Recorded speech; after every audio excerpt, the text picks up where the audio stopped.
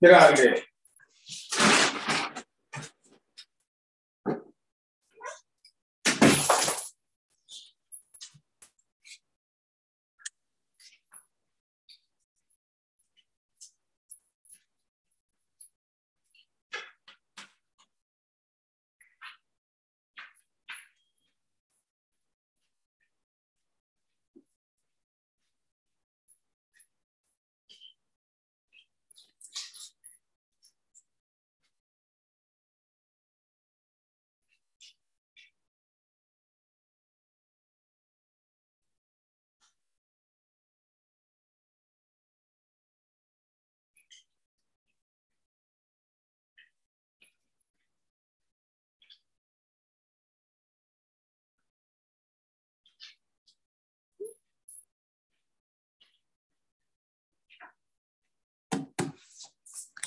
What's up, everybody who in here?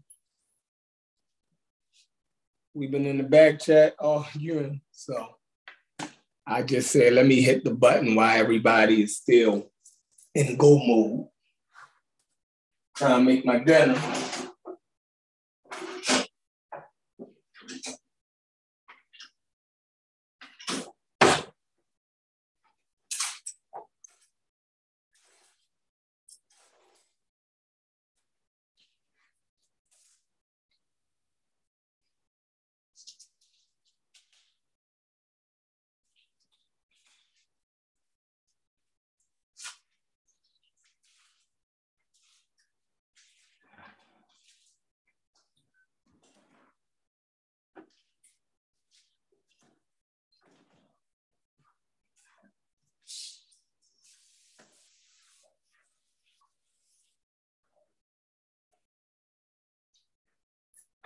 Come on in here, wipe your feet off, hit that like button. And let's get into some shit. I'm cooking my dinner, I apologize. Get my man Corey up in here. Boom. Gonna do that like that. Yes. What up, Corey, what up? Do? Chill up, man. I got an echo. You echoing? You hear me echoing? When I talk, I hear. Nah, it's over with now. It's good. It's good now. Yeah. I'm waiting for Unc and them to click the link since we was arguing in the back. No, Unc ain't gonna click the link, man. He ain't gonna click the link, man. I don't believe you're gonna click it either. Nah. I don't believe it. Hell yeah. So we man, I don't even know where to start at. I wanna know, did old boy and them speak English? Did Herodotus, did he speak English or what? No, I think he was a Greek speaker. All right, well, hold on. We just started talking. Let's tell everybody what. Yeah, we always do that. Let's let the people get in here for a minute. I don't even know how many people in here. I don't even like doing the show if we ain't got like 75, 80 people in here, right? Yeah. Let's see. How come I get a notification for the pseudo killers? It's crazy. YouTube tripping. You ain't get the notification? Nope. What up, Brendan? We got Brendan. We got Google Scholar. We got Thunder. We got the troublemakers, man. We got Mika. It's nothing but troublemakers in there, man. That's like it. Yeah. What is it? Vinny's. Yeah, it's all troublemakers in there, man. What up, y'all? They're my favorite troublemakers, though. I appreciate all of y'all that's coming out. These are them the day ones. Everybody in there is day one so far. So shout out to y'all, man. Peace to the chat. Yeah.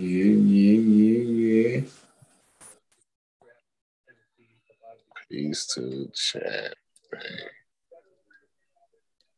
That was 6 months ago. Bitch, crazy. Yeah, so boom. All right. So since we've been gone, everybody been going back and forth. You know, Blackology, you know, I think we call Blackology, we renamed Afrocentrism as Blackology. I think, you know. Basically, yeah. You agree with that, Corey? Yeah. Afrocentrism is basically Blackology, definitely. And then, you know, it's like when it get even towards Egypt, I think we even renamed that. We even refined that name down. Right. Yeah. So we refining the names and shit. You know what I mean? Hey, but Vance is crazy, right? The man said, "Did you listen to that thing?" Vance, he be tripping me out, man. He said, dude had a Concrete Corey rant. He did a Concrete Corey rant. The dude that shot up. Yeah, the one that shot up the subway, dude. I was cracking up, dude. That dude is stupid, man. I don't know, like, what he be on. Yo, he be smoking. He ain't right, dude. Smoking and eating them edibles, yo. Yeah, he be eating too many of them edibles at once.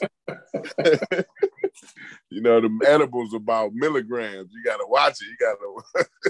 It make you crazy. Yeah, but yeah, it's crazy though. I thought that was funny. But yeah, we definitely we definitely named the Afrocentrism to Blackology. It's the same. It basically means the same thing. I think Blackology better suits the study. Actually, you know what I'm saying? Mm-hmm. It's the study of blackness. I like everything black. You know what I'm saying? Like the Greeks was black. You know what I mean? the goddamn what is they? What is these? The Cochians. The Cochians was niggas and shit. Every motherfucker. All the way up in Russia. Oh man. The goddamn Cochians, man. They killed me, man. They killed the people all the way up in Russia being black. Like, man. we go too far. You know what I mean? Yeah. We go too far. Niggas went past Egypt and ran all the way to Russia talking about niggas was black. So I mean. Yeah, we can't let that be taught to the kids, man. Come on now. No. We gotta be responsible. Right. So what happened was we got into an argument, y'all, over Chief X made another video where he claimed that Smash Rockwell said that the Cochise were black. Chief X had made a claim months ago that what did he say? He said there was no black population or people who set up camp in North Africa and their culture was born there. Right. And he said he'd give $100 to anybody who can prove one black people and culture of North Africa. And what happened was he said Smash came on and said, "I'll take the bet."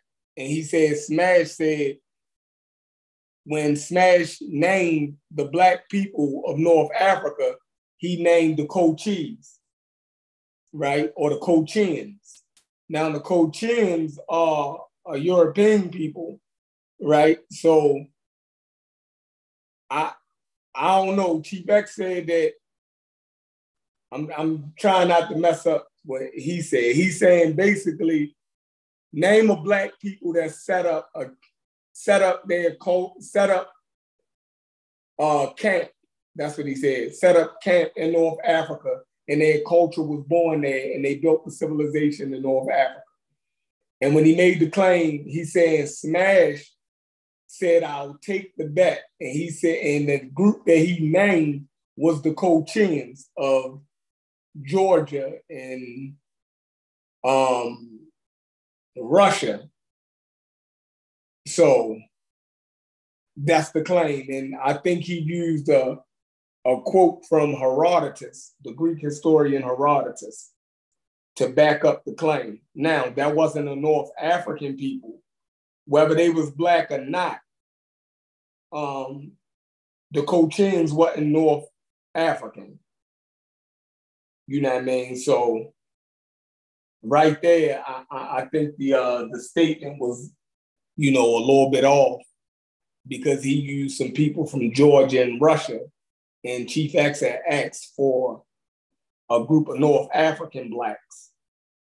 So I don't know what you think, Corey. Oh, you on mute?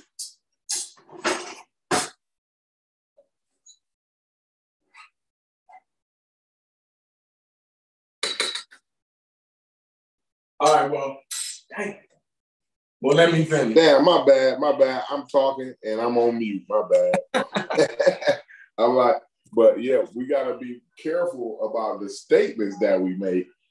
I was saying what I was saying was that was a wild statement, and we got to be careful about the statements that we make. So, but it's kind of unfair that like others don't have to be as careful. You know what I mean? That's the statement that they make. You know what I'm saying? My bad. I was finished putting up shit for dinner, man. We cooked and I cooked and made some food. But yeah, so it seems like everybody able to make some irresponsible statements, and it's all good. And if we make a statement like that, it'd be the whole community would come down on us. You know what I'm saying? It'd be World War III on us. Yeah. We need every source in the world. We better have read 25 books on the subject. They be telling us to source up. We got to source up with that. So, yeah. So, is that claim? What else was we talking about? Oh man. Oh, and Nzinga and slavery. We went back. We revisited that earlier. Unc is still on. Oh yeah. We did revisit that, the whole Nzinga thing. That was wild. I think we basically done went down the road. We circling around again, you know what I'm saying? Back down the road we came down, you know what I mean? Which is crazy, right? We done already knocked these claims out the box already. And yeah, we still, you know what I'm saying? There's still issues that we still tackling on them. I don't know. They just don't want to give up. Yeah, because once we read that she, established her own slave trade, then it should be over. Right. Once you read that, it should be over. I don't understand his argument to keep going.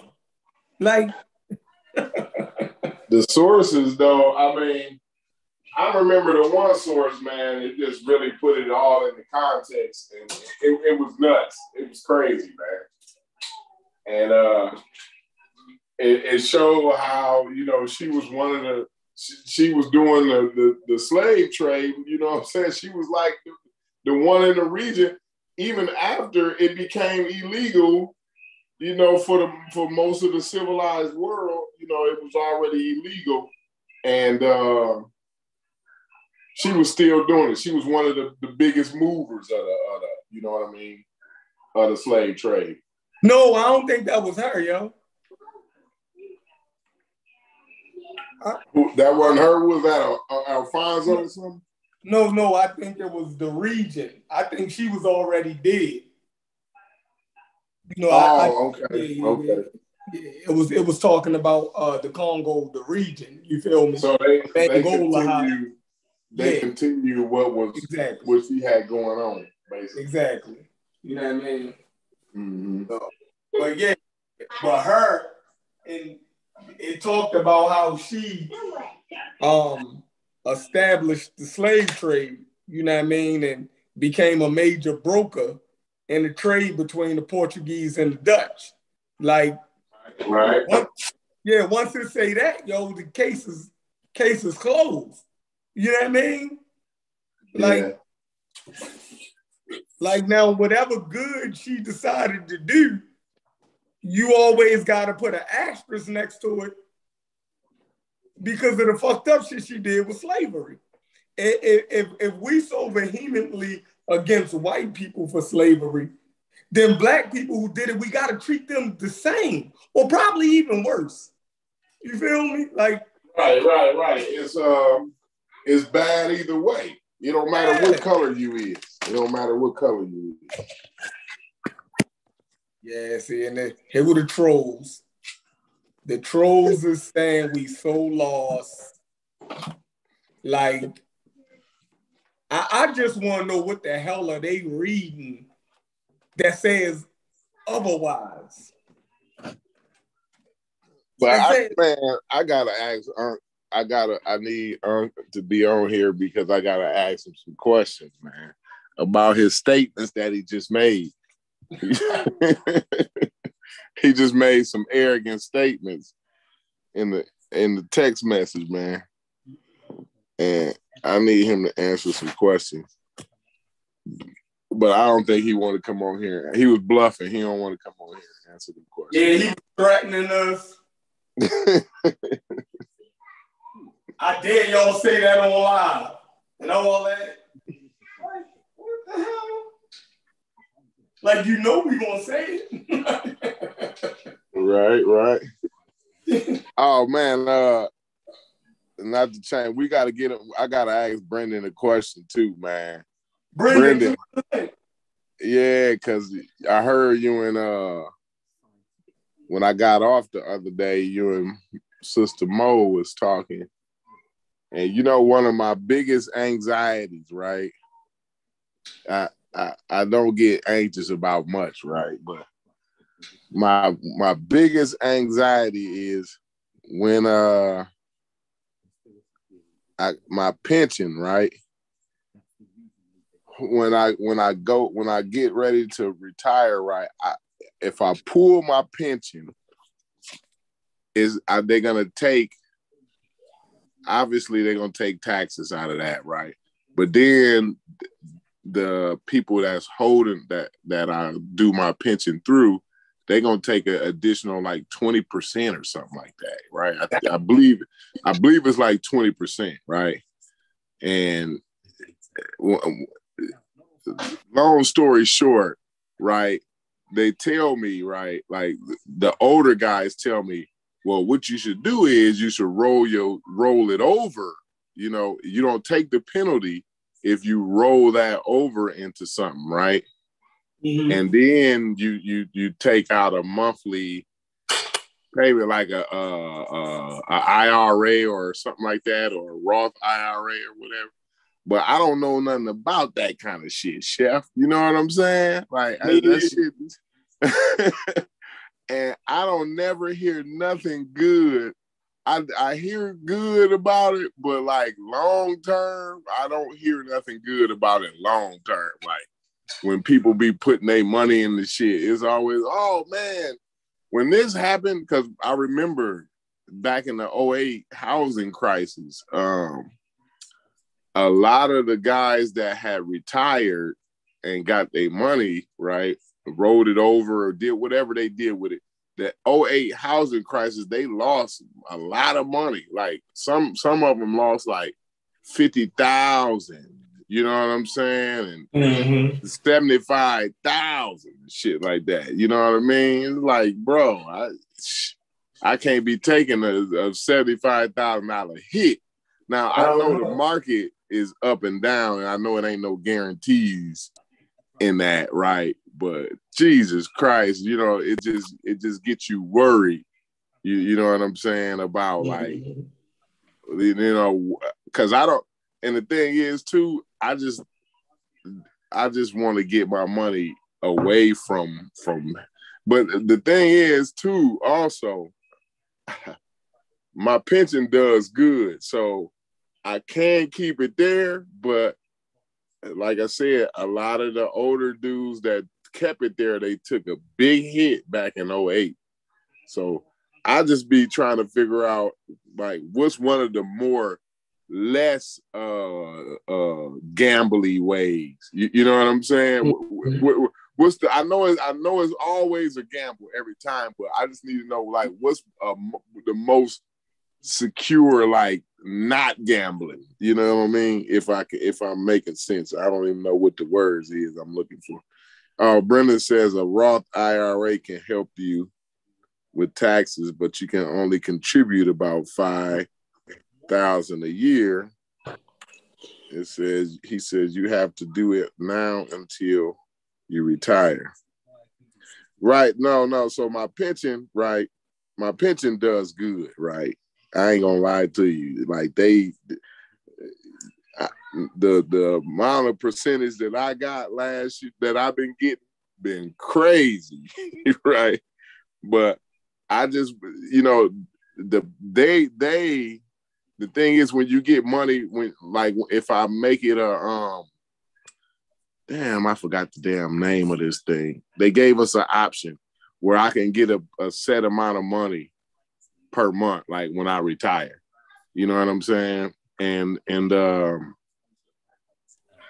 but like I don't like doing that because you know, every day ain't promised. You know what I'm saying, Chef? Like tomorrow ain't promised. You know what I mean?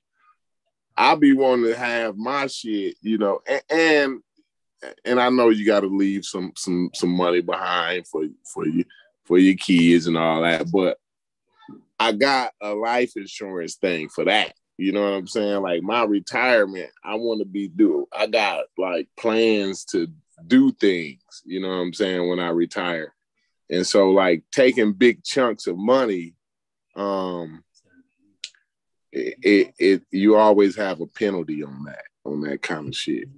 So I just be trying to, I'm thinking, and Brendan, I'm thinking he's saying like he's saying you can only contribute $5,000 a year.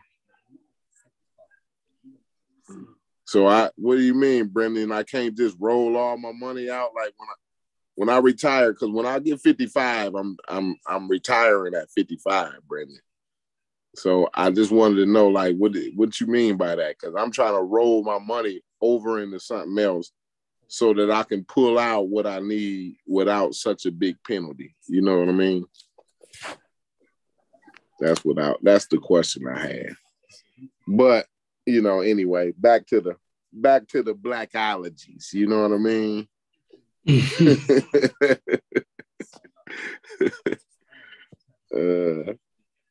Yeah.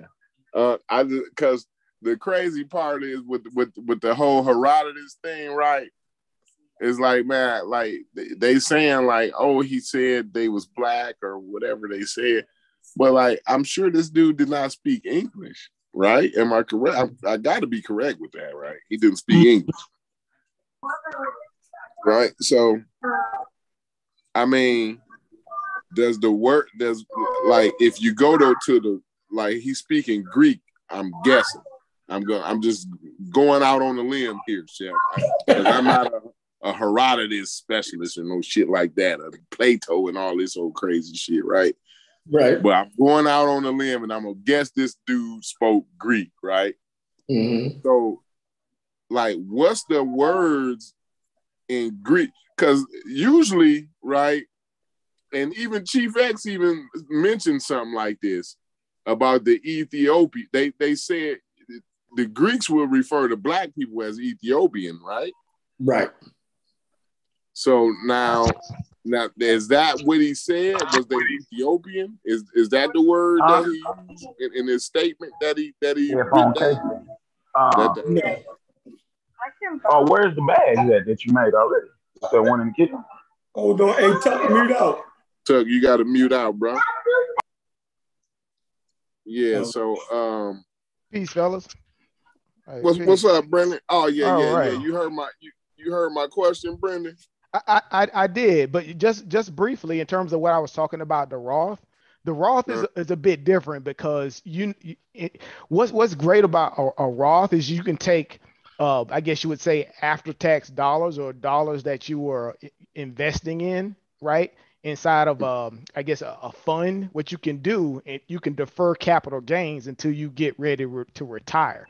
Like any money that you would have. So like, for instance, if you've got a brokerage account and that's where you doing like stock or something like that, you can actually take money out of your brokerage account, but you can only do this like 5K a year, right? You can do a backdoor contribution into your Roth. And then when you get ready to retire, you can take that money out without capital gains. Like for instance, right now, yeah, but like for instance, right now, if you got money in a brokerage account, you make capital gains in stock, you take it out, you're gonna get hit with a capital gains tax, right? The Roth will let you defer that, but here's the kicker, right? You can only do 5K a year, especially with people like us, like you, especially that's got a pension, or if you've got a 401K, and it depends on how much money you make a year. They're not going to let us like sink a bunch of money into a backdoor Roth and then defer capital gains. That's the thing. Right. So you have to do it over time so you can kind of build that up and try to get all of your money out of your brokerage accounts if you're trying to do like something extra. Like for instance, like and that's the messed up part because I can't even touch mine until I'm your 55. pensions are different. Yeah, pensions are different, and it depends on how they got it invested as well, right? Do they invest your pension in common stock, or is it just a fund that's managed by your company? No, it's common stock. So we they it's a big membership, right? I'm with the OPC MIA, right? That's the international membership, right? Right. So it's a few. And I ain't gonna lie, we've been gaining. Since I've been in, like I've never seen nothing under 9%. I ain't even gonna lie to you, Brendan. Right, like, you keeping pace with the market. That's good. Yeah. Yeah, sure. yeah. And sure. last year we did really good. We did really good. Keep it where it's at, man. See, you got to hear about your advisor, man. You talk to your advisor, and if you're doing it around 9 or 10, what I'm worried about. That's not the part where I'm worried about. What I'm worried about, right, is when I want my money, right? When it's time for me, because see, I'm not doing this. At least I'm not gonna be out with my hands on no tools no more, right? At 55, I'm done with this, right? Right. And so I need my money, Brendan, but they gonna hit me for 20%. And that's even, the tax. Yeah, you're retiring early, and you're retiring Yeah. early. So yeah, they're gonna hit you. Is shit working? They're gonna hit you. They're gonna hit you. You're retiring early, and it don't work. Yeah, that's the 20%. But and then and that ain't even Uncle Sam yet. You know what I'm saying? I think Uncle Sam gonna hit me for another 10, ain't he, or some shit like pension, that. Your pension program hits you for 20 for retiring early. They. Listen, it how they got it. It's like you got to meet 2 criteria in order to get your money, right? And if you're not at 60, what is it, 63 or whatever, they're gonna hit you for early retirement, which is a 20% thing. You know what I'm saying? Yeah. But they allow you. They say like you can get your money at 55. You know what I'm saying? If you got to be in good standing. It's always 2 criteria. So one of the criteria is you got to be in good standing for 15 years, Mm-hmm. and you got to be 55. So those are the two criteria that I'm aiming for. Can you build you a cash buffer for 10 years? If you can build you a cash buffer for 10, then you don't have to necessarily touch it. Now what's that? Now you got to put, because that's some legal, that's some language. You're talking language to me. Yeah. Put you some like for instance, I was just talking about the Roth. What you can do, you can put your money in the Roth and then build you up a significant, just like I was talking with Thunder, build you up like a significant sort of like a savings, right? You can do it like a high yield, or you can do it where you can put your money into some like treasury bills, right? That's got like a 30-day rollover, and you can get like 3%, 2 or 3% or so every it's like annual, right? That's beating inflation. But what you doing, you building up some liquid funds to get you through that little gap. You know what I mean? You trying to, if you build up some liquid funds that can get you through that, and then you can just pinch off your pension, right? Right. Yeah, you can do that. Yeah, and that's another option too, that they I can't remember the name of it, where they dish it out to you. Right. Like it's an option. It's called a God, I don't know. I'm having you don't want to take it all out at once. Right, exactly. And get a big hit.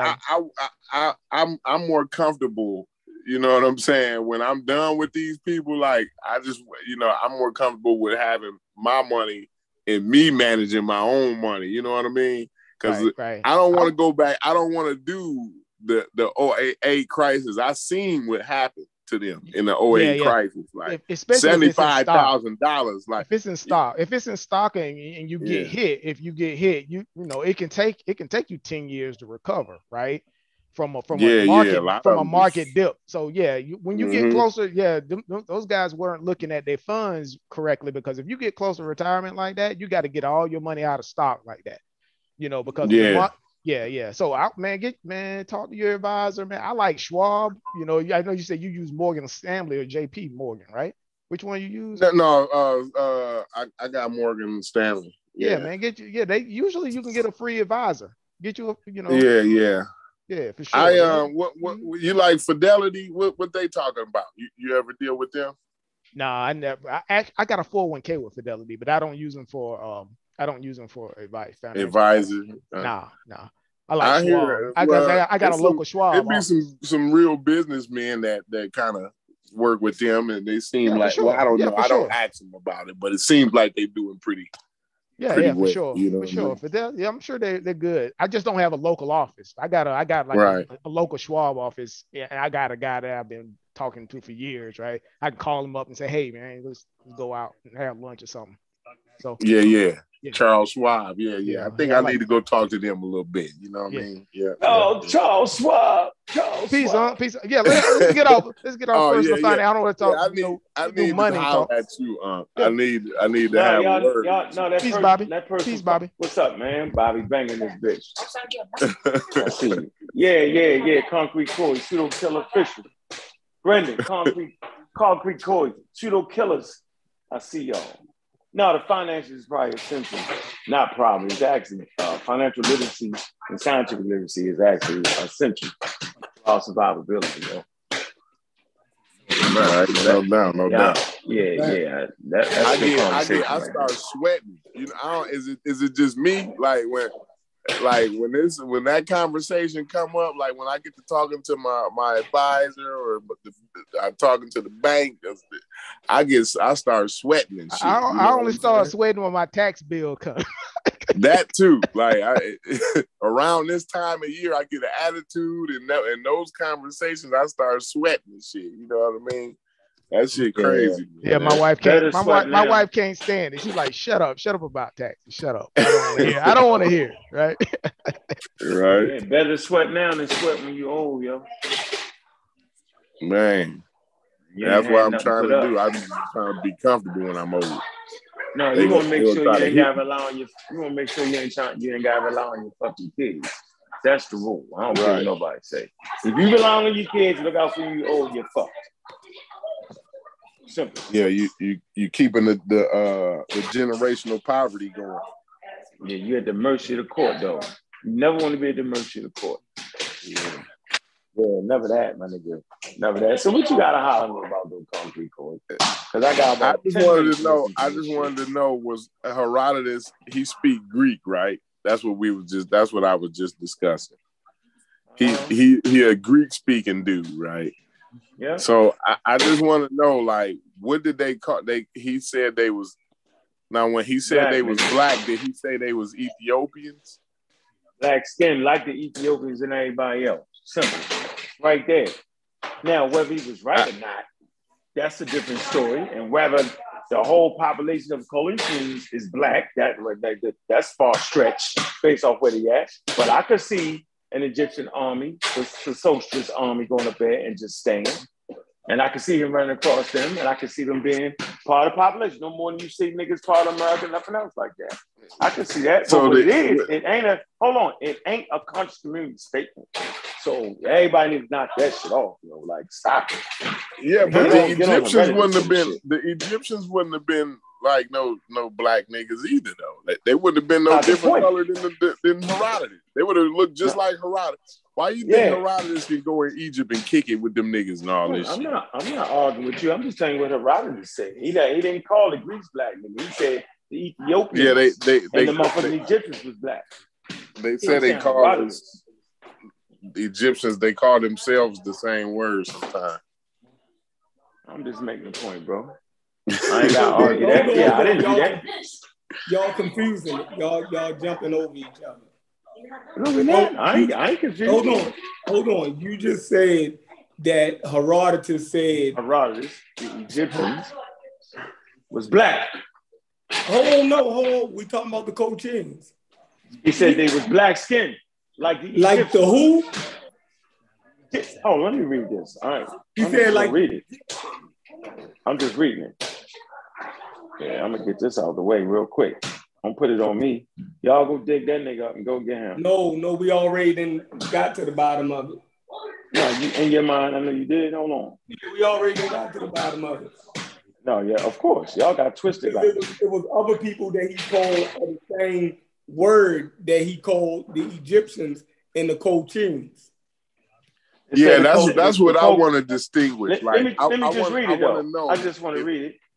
All right, go ahead. Yeah, and that's a half statement you're reading anyway, so go ahead.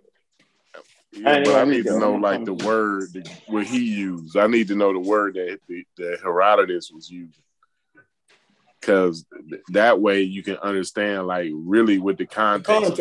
Yeah, exactly. Because if we using black and dark, and, you know what I'm saying? Like this shit is not, that shit ain't, I don't know. But go ahead. You can read it. All right. Where we at? We at the histories.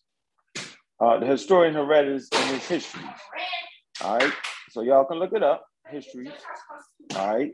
And it says, for the people of Kolesh are evidently Egyptian, and this I perceived for myself before I heard. Come on, all right, that's enough. Knock it off. You're done. No, my phone going down. I got to read this and I'm done. Y'all did. No, you done, yo. I'm not going to debate with you. Give me 2 minutes. I'm going to read this and get off, my nigga. Chill. Yeah, and then we're going to discuss it when you get off. Yeah. It say, for the people of Kolesh are evidently Egyptian. And this I perceived for myself before I heard it from others. So when I had come to consider the matter, I asked them both. And the Coletians had remembrance of the Egyptians more than the Egyptians of the Coletians. But the Egyptians said they believed that the Coletians were a portion of the army of Sesostris. That this was so, I conjectured myself, not only because they are dark-skinned and have curly hair, but also still more because the Coletian, Egyptians, and Ethiopians alone of all these races of men have practiced circumcision from the first. Herodotus 404 BCE.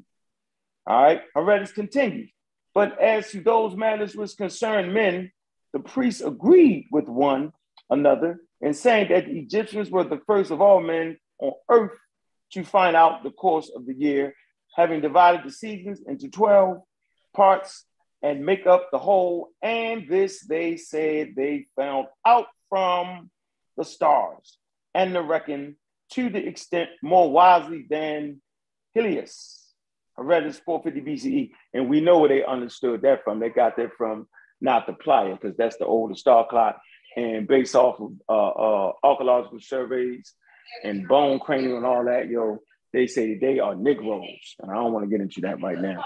But y'all can go ahead and discuss that through. I'm not saying I even agree with Herodotus. I'm just simply saying that's not a conscious community statement. That's a Herodotus statement. So leave niggas alone and use that. All right, peace. Peace. But yeah, that is a statement that is taken out of context by the Afrocentrics or the Blackologists. So I just want to make that clear.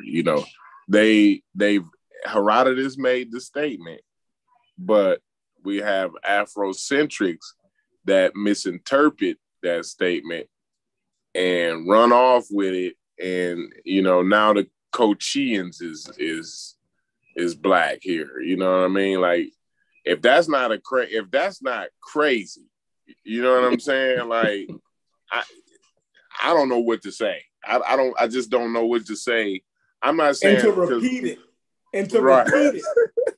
is even more like as a point to stick at people, and like he read it and just say, I'm gonna just leave that here and jump on. No context. I got y'all. No context. No nothing. You feel me? Like, right. I understand what his context is. He's saying what Unc is saying is that he don't necessarily agree with this guy Herodotus or whatever, but what he's saying is this is the white people saying this. This ain't the conscious community. This is not the Afrocentrics. But what I'm trying to point out to Unc is, it actually is, because they actually running off. That's not even really what Herodotus meant by that. They don't mean the same thing. You know what I'm saying? He don't mean the same thing by that as we do today. And so the Afrocentrics have run off with the shit. That's what I'm saying. But that's what Unc was saying about the whole thing. Yes. Look, it's so many rabbit holes with these niggas, man. Wow. Like, I just can't even chase down all of the stuff that they be bringing up, man. Because the simple fact is that to call North Africans and Syrians and all of them dark skin would not be a stretch of the imagination, or it was something that Greeks been saying about Arabians and everybody else. But to call people dark skin at that time, or different people around the Mediterranean dark skin, right? Mm-hmm. It's not the same thing as calling them black. You dig what I'm saying? Yeah. In the context that we use black in today, that's the issue. Mm-hmm. You dig what I'm saying? The issue is the context that if you read that statement in modern context, you would think Negro. Right. You would think Negro. But if you read it in the context of what Herodotus and them meant in their time, right? Because you have to put it back in the context of the people who wrote it. What was their viewpoint? What did they mean by them words? And what they meant was they saying that the North Africans, right, that could tan, right? Right. That's what they meant. Tan. That's what they meant by it. People of the Levant, you know what I mean, that they could tan, right? Mm-hmm. That they were dark people. The people of India, that they could tan. You dig what I'm saying? Mm-hmm. And that they were dark and black in that context. That would mean, you know what I mean? It was a way for them to describe people. You feel me? Like right. They had different ways of it. If we use it, and nowadays, if we call somebody black, we mean Negro. Right. That's what They we mean mean. that. Yeah. You know, do me a favor. Do me a favor. I was actually in the audience. I just like a source. You say exactly what you said. Yo, you jump. I read my source. Hold on. I read my source. You said you was getting off because you didn't want. I was, but I'm listening, and I just want. No, I'm trying to. I'm not. No, I'm not. I'm trying to find my. I'm trying to read what y'all saying to make sure y'all ain't making that shit up. No. I want to hear that. No, give us something. Give us a paper on the context that you talking about. Would be nice for me. I'm gone. That's all. Yo, we making it up, yo. If you ain't want to have a conversation, no, because I gotta go. I'm saying, but we got people listening. No, but I'm right now. I'm saying, but at least get the people a source. But yo, you ain't going to control how we had a conversation if you're not going to be right. Yeah, you're right. But I can say, as a person in the audience, I want a source. I can at least say that. All right, cool. I love the argument and the debate. You know, that's what we do. I want to say this though. That's what I want to say. Listen. I'm not talking about the topic. I'm saying I think it's very refreshing that niggas can disagree and not hate each other at the end of the day. That's what the conscious community got to learn. They want us to know. Yeah, we don't hate each other. Matter of fact, all the niggas I grew up with, we don't agree about shit. We argue all day long, 365 days a year, but fuck with one of them is trouble. And I'm saying this show is based off of the great motherfucking debate. Niggas don't even want to sit around and see two niggas debate like that. They like to have a quick, fast-flowing conversation. And I'm saying this is what we bring to everybody. And I just appreciate the format. You know what I'm saying? I appreciate this because I love beating y'all niggas up. And I'm gone. I'm out. Chill out. Sit. All right, so what? He didn't fucking got me off. He threw you off. Yeah, like he do it on purpose, yo. That's his style. That's the game. That's his style, yo. Like he's a seasoned vet. Yeah, yo, man. Look, he said some shit in the chat, right? In our back chat. And me and Corey just looking like, what the hell? And I said, Corey, don't respond, yo. Right. I said, Corey, don't respond. That's what he do, yo. He looking for a way out. But I'm gonna get that source that he asked for right now.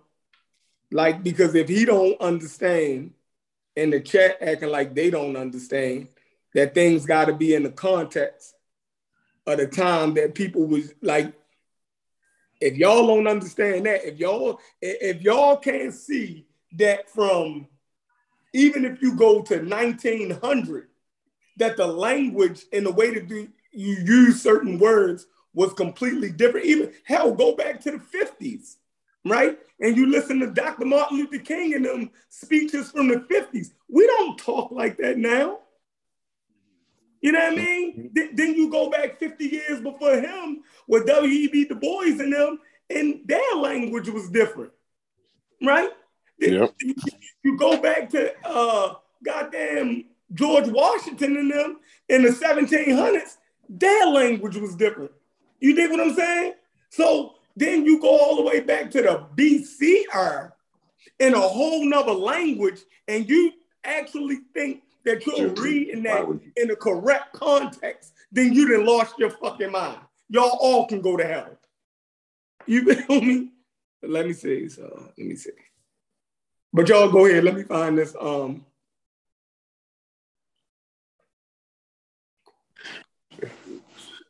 Yeah, that's one thing about it though, right? They thinking that can your clients hear me?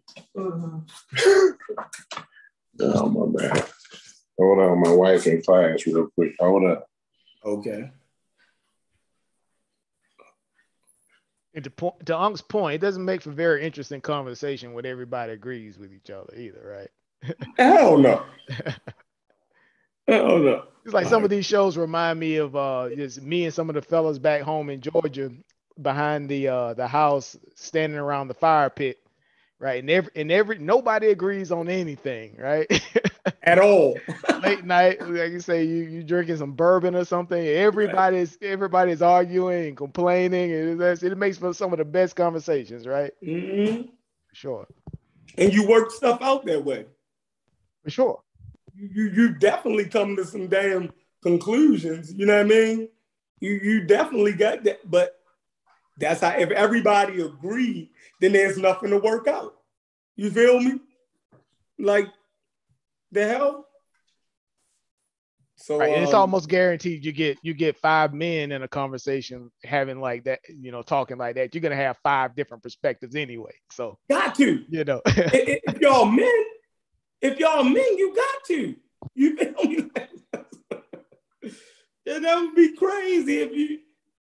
I ain't never met nobody that I agree with 100%. You know what I mean? Like that's. Let me see.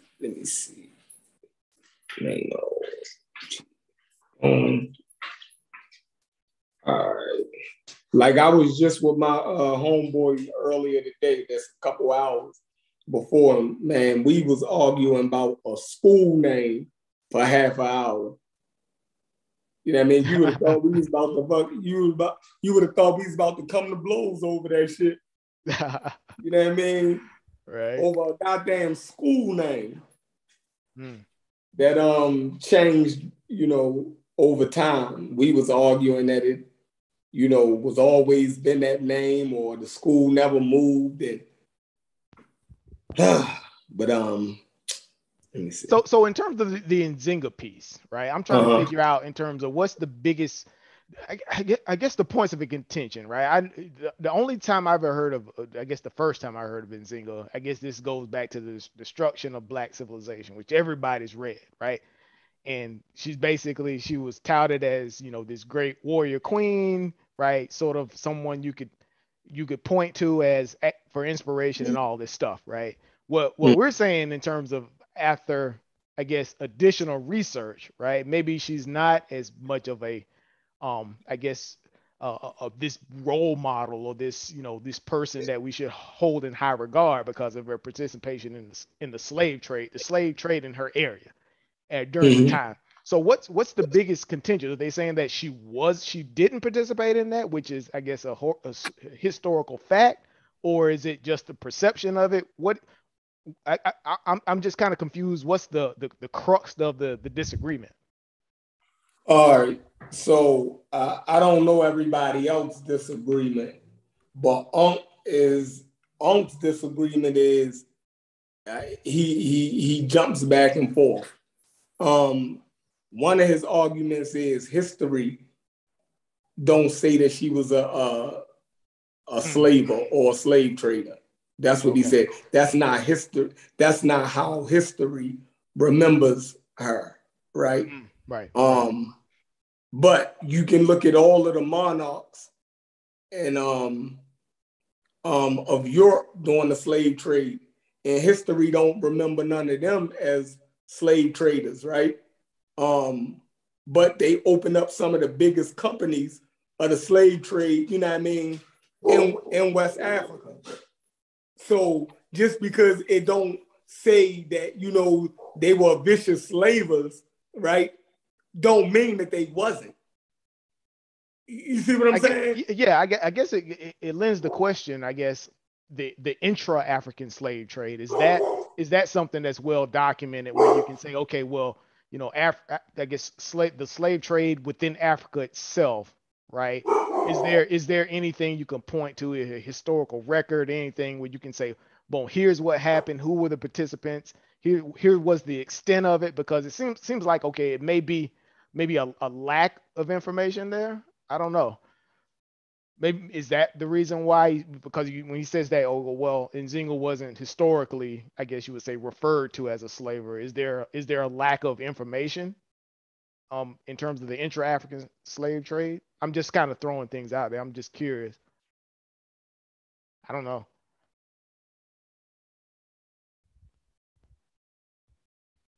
Chef stepped away on me.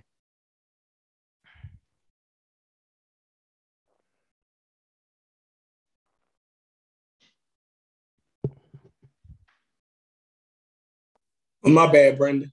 No, you're fine. Oh yeah. So the thing what it is the African slave trade that was in Africa, that was their internal slave trade. All right. My bad, y'all. I got put out of the bedroom. I had to relocate. You ready to sort? I'm probably jumping in. Y'all on something different now, ain't y'all? Yeah, we on Nzinga. Hold on. I'm waiting for that source though on the coast. But yeah, the inner African slave trade, that's another thing that we brought to the community, right? Or to our audience. A lot of us didn't know about that, right? We thought Africans ain't have no slavery in Africa, and the white man brought it to us, and niggas ain't know how to slave people, and none of that. That was the running thing, right? Right, I remember that. And we find out, no, Africans had their own slave trade. They was selling each other to each other. They was doing this, boom, boom, boom, boom, right? That was part of the argument. They said, no, y'all niggas lying. Then we had the resources on that. Then they told us now, after we read sources on that, all right, now it's out of context. You dig what I'm saying? Now they got to tell us that the context was wrong on it. I mean, every step of the way, no matter what we say, what we prove, when we prove it, it's out of context, right? First they say it didn't exist, it don't exist, and we don't know what we're talking about. Then when we show that it does, these things, these phenomena do exist, then we're reading it out of context. Like, so we can't win with these niggas, know which way. And then if we reading it in context, this another one they bring. That's a white person source. They racist and they lying. So we got 3 hurdles to jump over every time, you know what I mean, when we bring up something to these motherfuckers. You feel hurdles? Me? Those is impenetrable barriers. Those are not hurdles. Those is impenetrable barriers. Whatever. You know, the first one, we don't know what we talking about. Y'all made that up.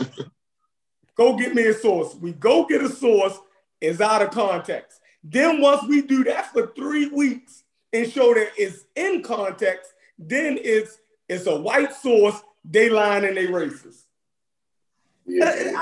I mean, this so the same way, all right, is Herodotus, right, said these things. Now we're going to put it in the context and what Herodotus meant it in. That's what he asked for. Now, when we show him this, then what's going to be the, you know what I mean? It's going to be another hurdle. You feel me? It's going to be another hurdle. It's going to be, I'm reading something racist, white people shit. You know, Herodotus know that they was black. He's saying them, you know what I mean? These white people trying to lie again. Guaranteed. You know what I mean? So Herodotus wasn't white? More than likely he was white. It was, well, you know what? I don't know. I'm not going to say he was white. He was neither. What I'm going to say is he was neither white nor black. That's what I'm going to say Herodotus was. He's true. He was good, bro. He was white. He was a Greek. So the Greeks was white? You consider the Greeks white? Yeah, the Greeks was white. I'm going to say, yeah, the Greeks was white. God damn it. It might have been one or two. Like, you got a couple black Greeks like Achilles. He was black. So I want to say it was kind of, they saying Achilles was black. A lot of people say it. And this is coming from white folk too. Right. Like it's on both sides saying that he might have been black. Yo. I thought that was a god or something. Is that Achilles a real person? That's Hercules, ain't it? He was one of the heroes, so-called heroes of the conquest of Troy. Oh, okay. So he was a real person because that war really happened. You know what I mean? Okay, cool. It's interesting. Okay, let me see. It says, but as far as the Nzinga thing, right? What they was harping on is they were saying that because I be wanting to be fair, they were saying that we didn't prove that they had a slave economy, right? Yeah. But we definitely proved that they had a slave trade that was very, very lucrative. Now, what they mean by slave economy, I'm not totally sure what they mean by that. I can show them the article that pretty much proves like Nzinga sold 13,000 slaves per year at one point. Right. But they saying that was a slave trade, right? They giving that. They're gonna give us that, I believe. I'm thinking they're giving us that, right?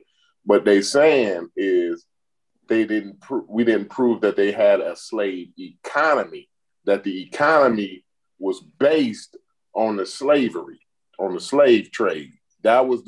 We have to prove that the slave trade was the most lucrative item in their trade. And it was. And I think y'all already proved it.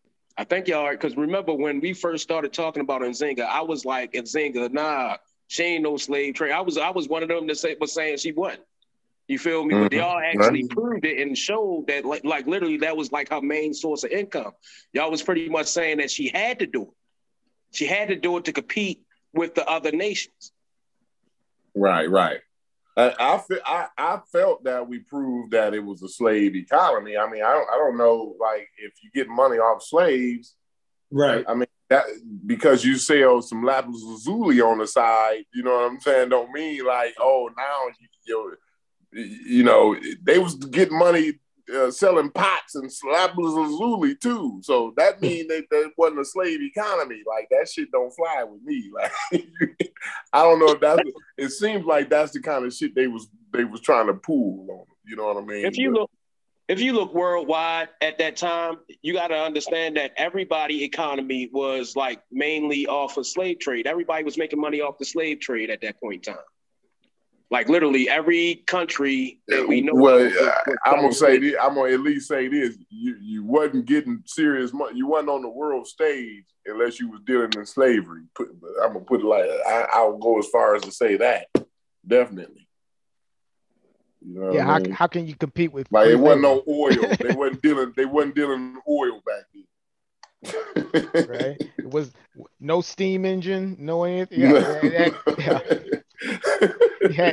You had to have strong people, right? Yeah. That was that. You know, that's who was balling, the people who had the slave. Right. All right, so here you go. It says the key word in the original Greek of the passage is melanchoros. All right. Okay, that's the word I'm looking for. Yeah. Melanchoros. Contrary to what Afrocentrists claim, it does not mean black in the sense of belonging to the black race. For that, Greek authors would have used the word Ethiops, etymologically the same as Ethiopian, which meant burnt face.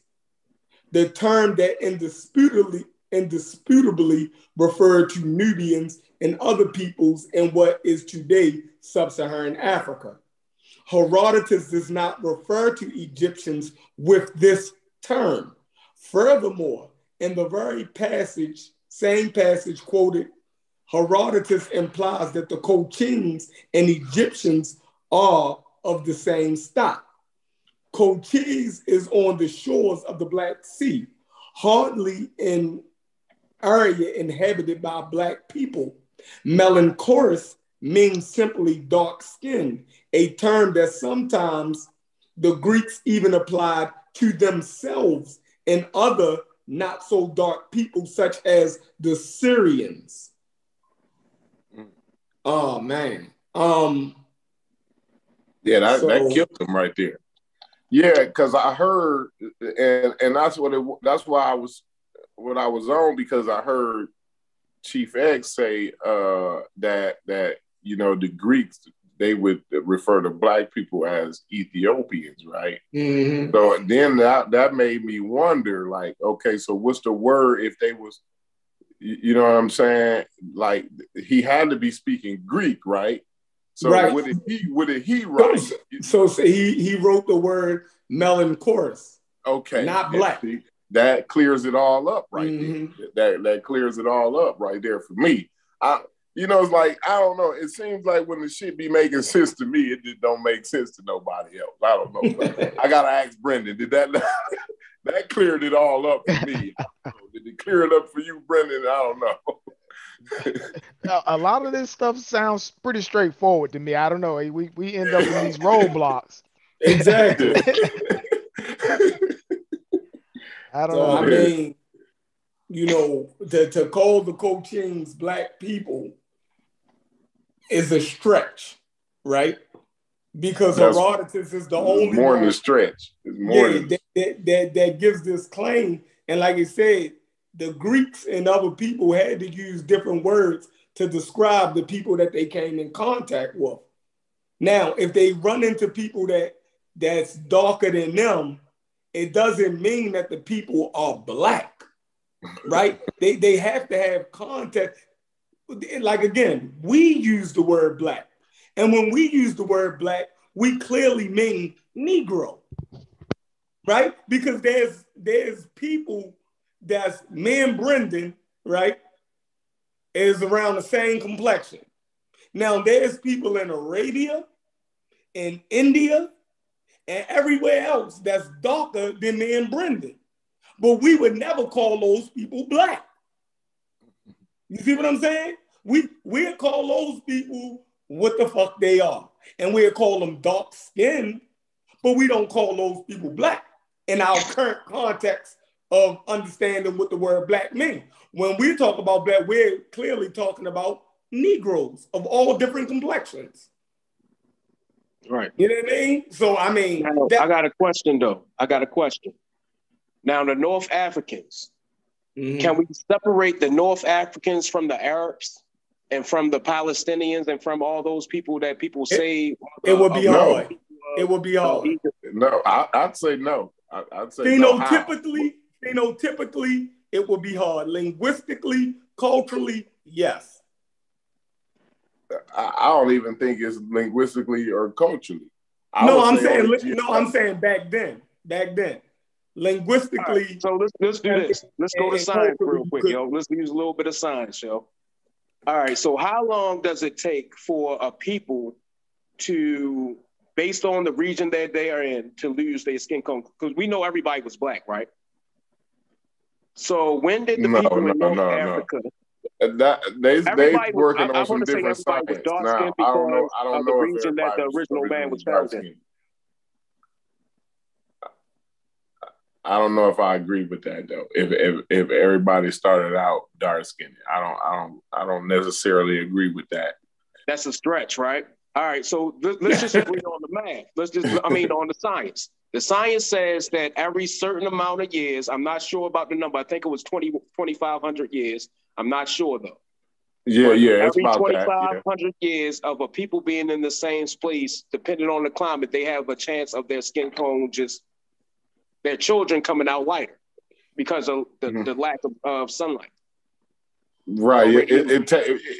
For your skin pigment to change, it takes about 2,000 years or so. Yeah. I've read some things that said that. So what I want to say is, based on what I have learned, I want to say people migrated out of Southeast Africa into all the other regions of the world. And over years, they just lost their skin tone. You know what I mean? We know this to be a fact. And I'm just talking about the North Africans were among the first. Even though we know the Arabs and the Chinese was still, because we know that, what was it? I think it's D and E. No, I think a lot of the people, I don't know. I just don't know about that part right there. The last part, I don't know. You know what I'm saying? I'm not versed enough to agree. But I like to go on culture though. If we go about culture and language, we got to understand that these people had to be connected at some point in time. Let's back up. So hold on. All right. So let's go with your premise. Like let's see where this gonna go at, y'all. This is the exercise. So you saying since the oldest humans was found in a region where the people would be dark skinned, right? Then at one point, all Homo sapiens was of a dark skin complexion. At this point, that's what I want to say. At one point, all Homo sapiens. We're not talking about Neanderthals. We're not talking about demi. Yeah, all right. I'm gonna walk with you. Come on, I'm with you. All right. So, all right. Whatever time period this is just an exercise. I want to say 250,000 years ago. All right. Hold on. Let me say this. This is an exercise, y'all. We just trying to work something out. All right. Cool. So you saying 250,000 years ago, right? Yeah. And we can name the haplogroups that was you had a haplogroup E and D. I don't know haplogroups at that time. Hold on, you gonna lose me. I'm not in Golsey. I'm just going off what 23andMe told me in my DNA. All right, so let's keep it simple. Let's look at the region where these Homo sapiens started from. So again, I don't talk in haplogroups. So those populations of people come from a region where, if you look now, that the people have dark skin. Right, and you need dark skin to survive in that. You know what I mean? Okay, hold up, cool. But you absolutely right. I already know what you're about to lead to because we don't even know if the climate was. No. I'm cool with the climate then. But realistically, I want to be realistic. Realistically, we don't, because the Earth changes every 100,000 years. No, but it would still been in the same zone. Yeah, it's still in the same zone. The equator still there. I got you. Yep. Yeah, the equator is where the equator is at, yo. Yeah, you're right. If you develop near the equator, it's gonna be hot as a motherfucker, yo. Like right. So all right. So these people would have been in a region where it would have been more advantageous for them to be a dark skin complexion. All right. So the first people was of dark skin. Right. All right, cool.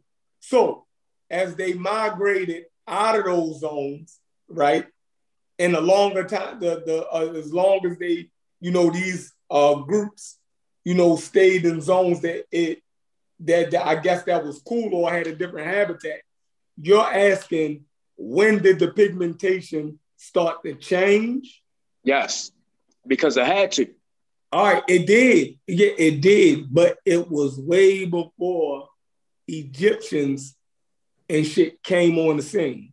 I agree. I agree that. So the colors that you see now, right, was pretty much the same colors and ranges of the human variety that existed during pharaonic Egypt. Now, this is my next question, though. Does the skin tone changing make them a different people? What makes the people? No. We're not going to go on genetics, right? Yes, it ain't skin tone. That's what I'm trying to lead to. It's not skin tone. What I'm trying to say is, genetically, we can link the people in North Africa to the people from West Africa, at least. You got to give me that. No, why would you do that? How you gonna do that? Why would you just throw West Africa in there? First off, North Africa, you got to understand, North Africa runs from the West Coast all the way to the east, to Egypt. So I'm not just focusing on Egypt. Right. So you're talking about the whole of Northwest. You're talking about Northwest Africa, right? Yeah. Okay. Yeah, I'm talking about like the whole of North Africa and what happened, because y'all know about the Green Sahara and people was living in that region and people migrated out because they went. But where did the people in that region come from? I believe, since everybody knows that the people started in the Southeast, people migrated to these regions, lived there for fucking maybe thousands of years.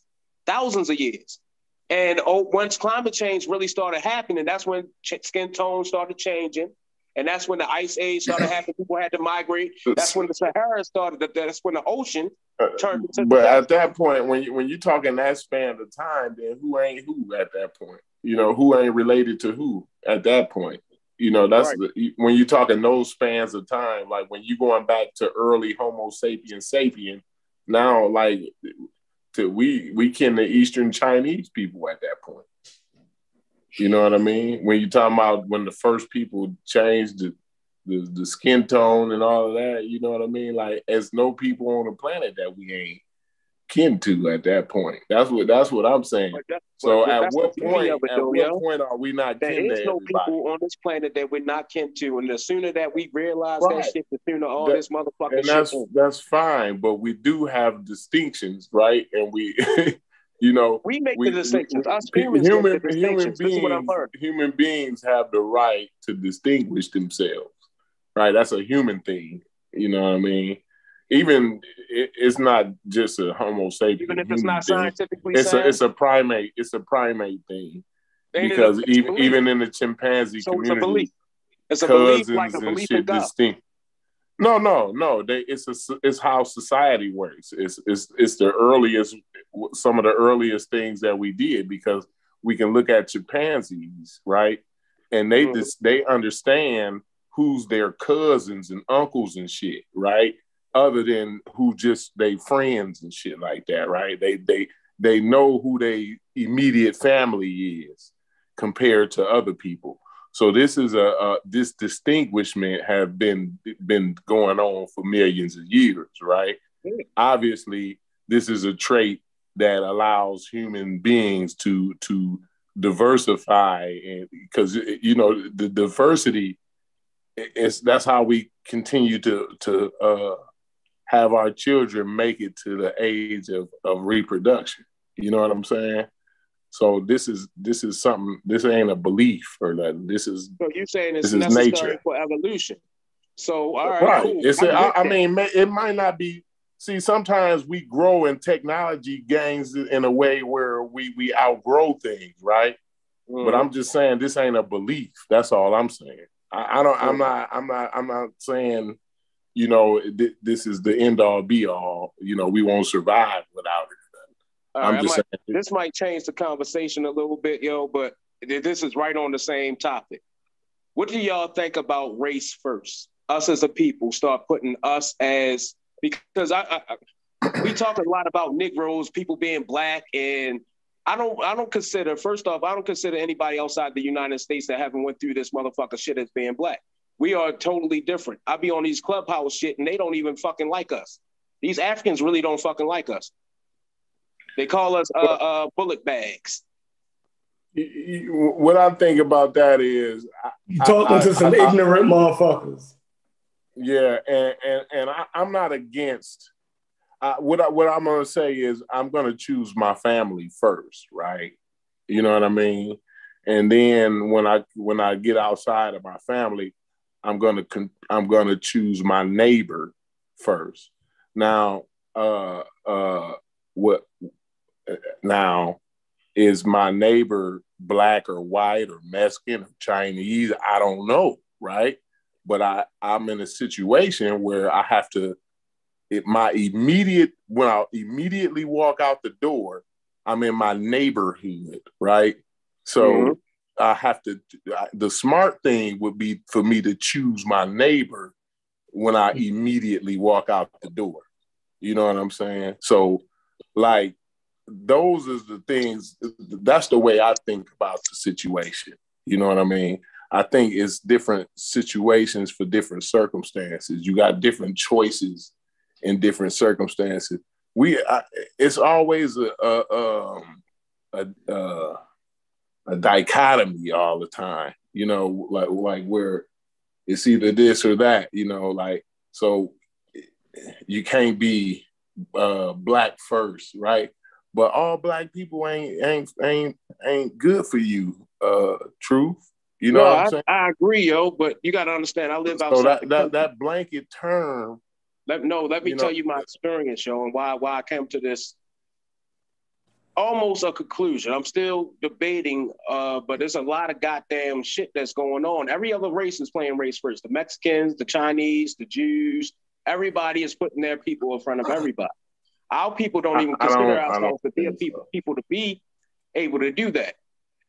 First off, anywhere we go in this world, we're going to be judged because we are Black Americans. We're not going to be judged because we're Nigerians. If I go to England right now, they're not going to think I'm a fucking Nigerian. They're gonna be like, oh, he an African American. These niggas like to kill motherfuckers. And that's really what they think. Like, real talk, we are weighed by our people. So therefore, my thing is we need to change the way we are perceived around the world. That's why a lot of people don't even want to do business with us. That's why we can't open up our own international trade, because people don't want to do business with us because they think we thieves. Because that's all we allow them to show on TV. Family first. That's why I say your family first, because what the only way to negate that situation is for you to raise productive citizens that's going to be, law-abiding, upstanding citizens. You know what I'm saying? Yeah, but I wish we could. We tried to do that. But what they did to our kids? Because our kids smoke weed, they locked us for the last 30 years. They've been locking young black kids up for smoking marijuana. And you know what it does? It prohibits us from getting certain jobs, from competing in this workforce. You see what I'm saying? It's like the first line of their defense of white supremacy. Lock us up, give us a weed charge, so our motherfucking asses can't get good jobs and can't do certain shit. We can't even fucking run for office now in certain offices because we got a weed charge on our fucking record. Can I say something? Go ahead, Stu, please. All right. He said, big up to everybody on the panel. Peace, by the way. How you doing, brother? I'm good. Big up everybody. Big up. Truth. You said something earlier. Just a while ago, you said something. You said you can't do business internationally because how you are perceived. I don't want to misquote you. Right? But No, I said what I was saying was I was argument to you. We need to play the same game that everybody else is playing. They don't consider us different. You know what I mean? They don't consider us as American. They look at us like niggas. No, because what happened is that the perception that is sent internationally about the Black Americans is beyond your control as a Black American. The narrative that is sent. I don't believe nothing's out of my control. I believe I can influence everything. Do you literally, I turned a whole fucking crowd of people from rioting in fucking Baltimore. Baltimore didn't riot in 2020 because of me. I understand that, but internationally, you're not international. You're local in Baltimore. What is happening? I don't believe in can't, yo. I don't believe in that word. All right. Let me remove the word can't then. Let me rephrase the statement. The image that is portrayed of Black Americans is outside by the media. Is by media that is not owned or controlled by the Black American. So when you watch the movies and the look and the talk, it is not the best of Black Americans that is shown internationally. It is never the best. What is shown is the worst in most cases. That's why when shows like Cosby Show, A Different World, and Living Single came on, those were a breath of fresh air. And if you go to many countries with Black population outside of the United States, those shows are still popular today because they didn't imagine an image like that. Because the image that we used to get in is Pookie and Starsky and Hutch. Honeybee. What's his name? The pimp. Is he the Most African Americans are that image. Most African Americans are trying to get a job. They're trying to go to school. No, they're trying to be successful. True. You got would you like disagree maybe with me? No, would you disagree with me on the image part? No. I understand. They're painting the image just like they paint the image of the cartel. I live in Mexico. I know it's not like what they paint on TV. That shit is, for some reason, they're trying to scare people away from Mexico. All right. Do you believe they don't want people to see how that way of life is? Skyscrapers in Africa. Do you believe that Kenya has a lot of skyscrapers? Has a lot of what? Skyscrapers. SKY scrapers. I know Kenyans. I know a certain spots in Kenyans that do have skyscrapers. Yeah, but you know it because you know Kenyans. Yeah, but to the average Black person in America, the Kenyans is a booty scratcher who lives in a hood, who is dying from starvation. The images that play the two sides. I dare anybody to disagree with me that the people in power play the two sides and portray the worst images of both people. Mm-hmm. And if you're not aware of what's going on, you draw some conclusions that are not right until you meet people and you realize, but this dude is a cool dude. He's not like that. Until you start being around people and realize 99%. All right, there's this girl who works in my office. Where I work, a lot of Jamaicans work there. She's African American. And when she came, like we have conversation, when she came there, she said, she didn't know because the perception she has of us. But no, she loved Jamaican food.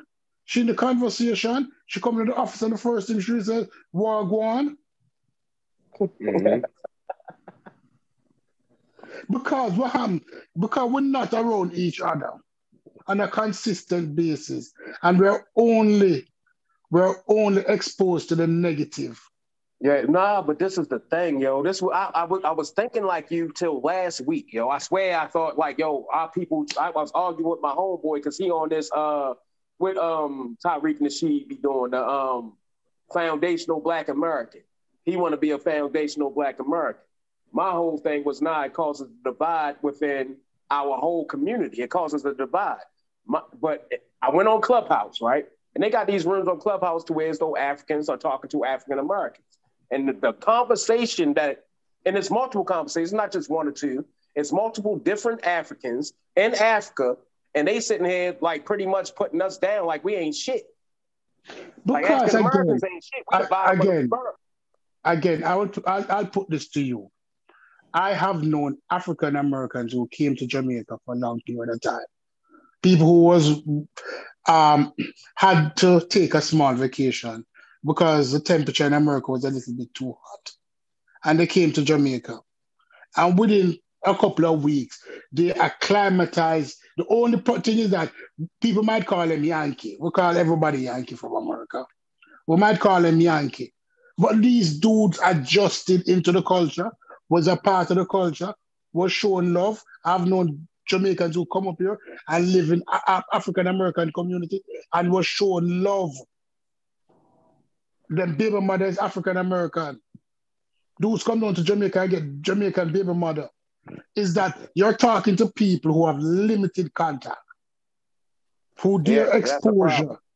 That's what I was trying to explain is to people based upon what they have seen. Them have limited contacts. Yeah, hold up real quick. I was trying to explain that very point. I want to elaborate on that point.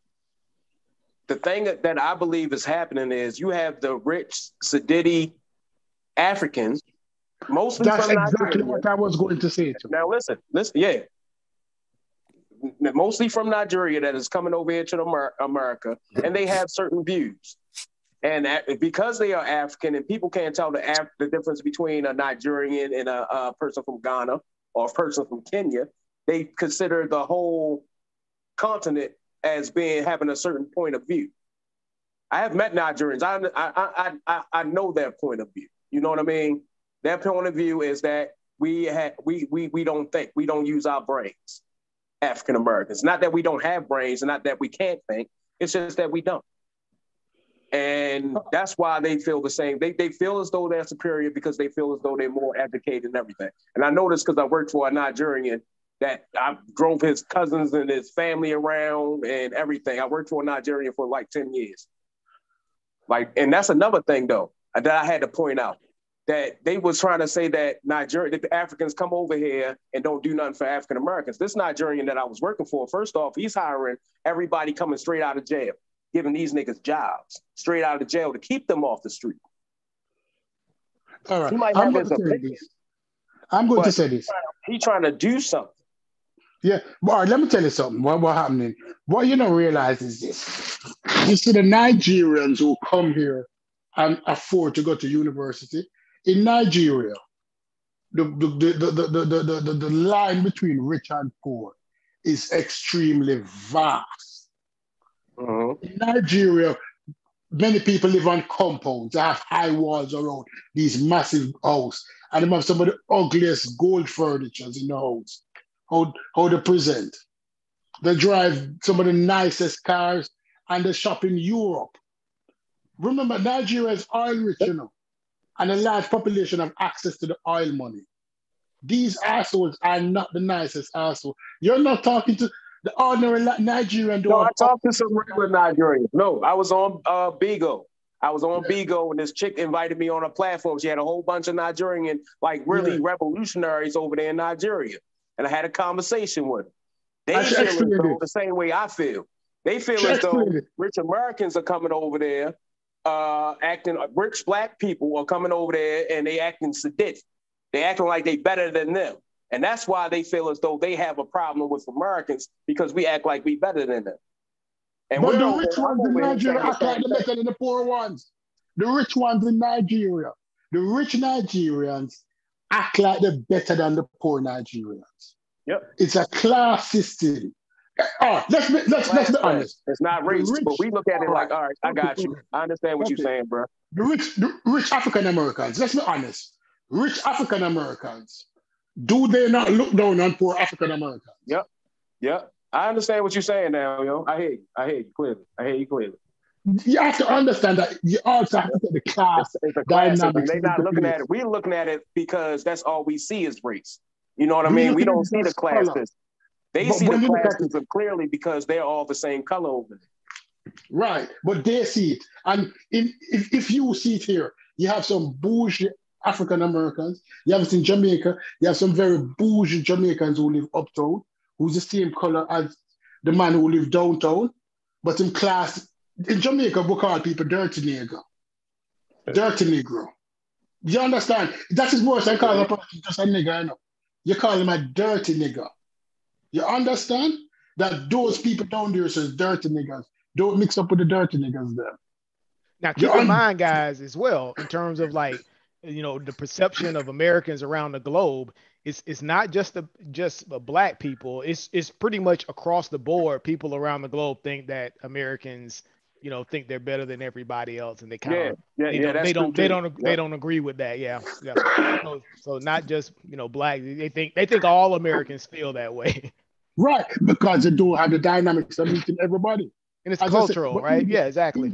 Even within our population, even within the Jamaican population, there's a mega class system between rich black people and poor black people. In African American culture, there's a class system. Listen, the black people who live in like this. Well, they think we low class.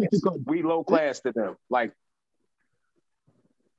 the black people who live in Hartford and Stanford, Connecticut, do they want their daughters dating anybody from Chicago? Be honest. If you live in Stamford, Connecticut, one of the richest state places, and your family working $500,000 a year, do you want your daughter dating somebody from Chicago? I mean, it depends. There's a lot of people in Chicago. That's another thing. No. When I say Chicago, do you want to go over the wrong side of the track? They call the dirty nigger just like how the Jamaicans call the poor Jamaicans dirty niggers. Those dirty niggers. The uptown black people call the downtown black people the dirty niggers. You're mixing up with those. And they say this way, I do not mix with those dirty niggers.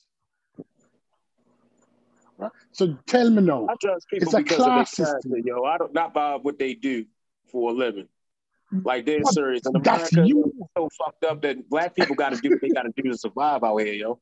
Like they're serious. So I can't say because a person from Chicago. The black people in America who made it over the line.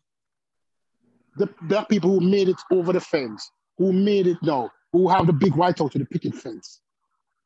Do they act as if they're better than the other black people? Answer that question. Ask it one more time.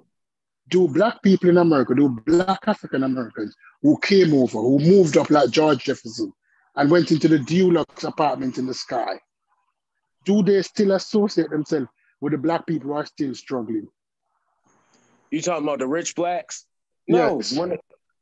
I mean, it depends on the person. Like, really, that depends on the person, too. I know a lot of rich dudes that's still in the hood. I'm not in the hood, but they come to the hood every day. It's like nothing to them.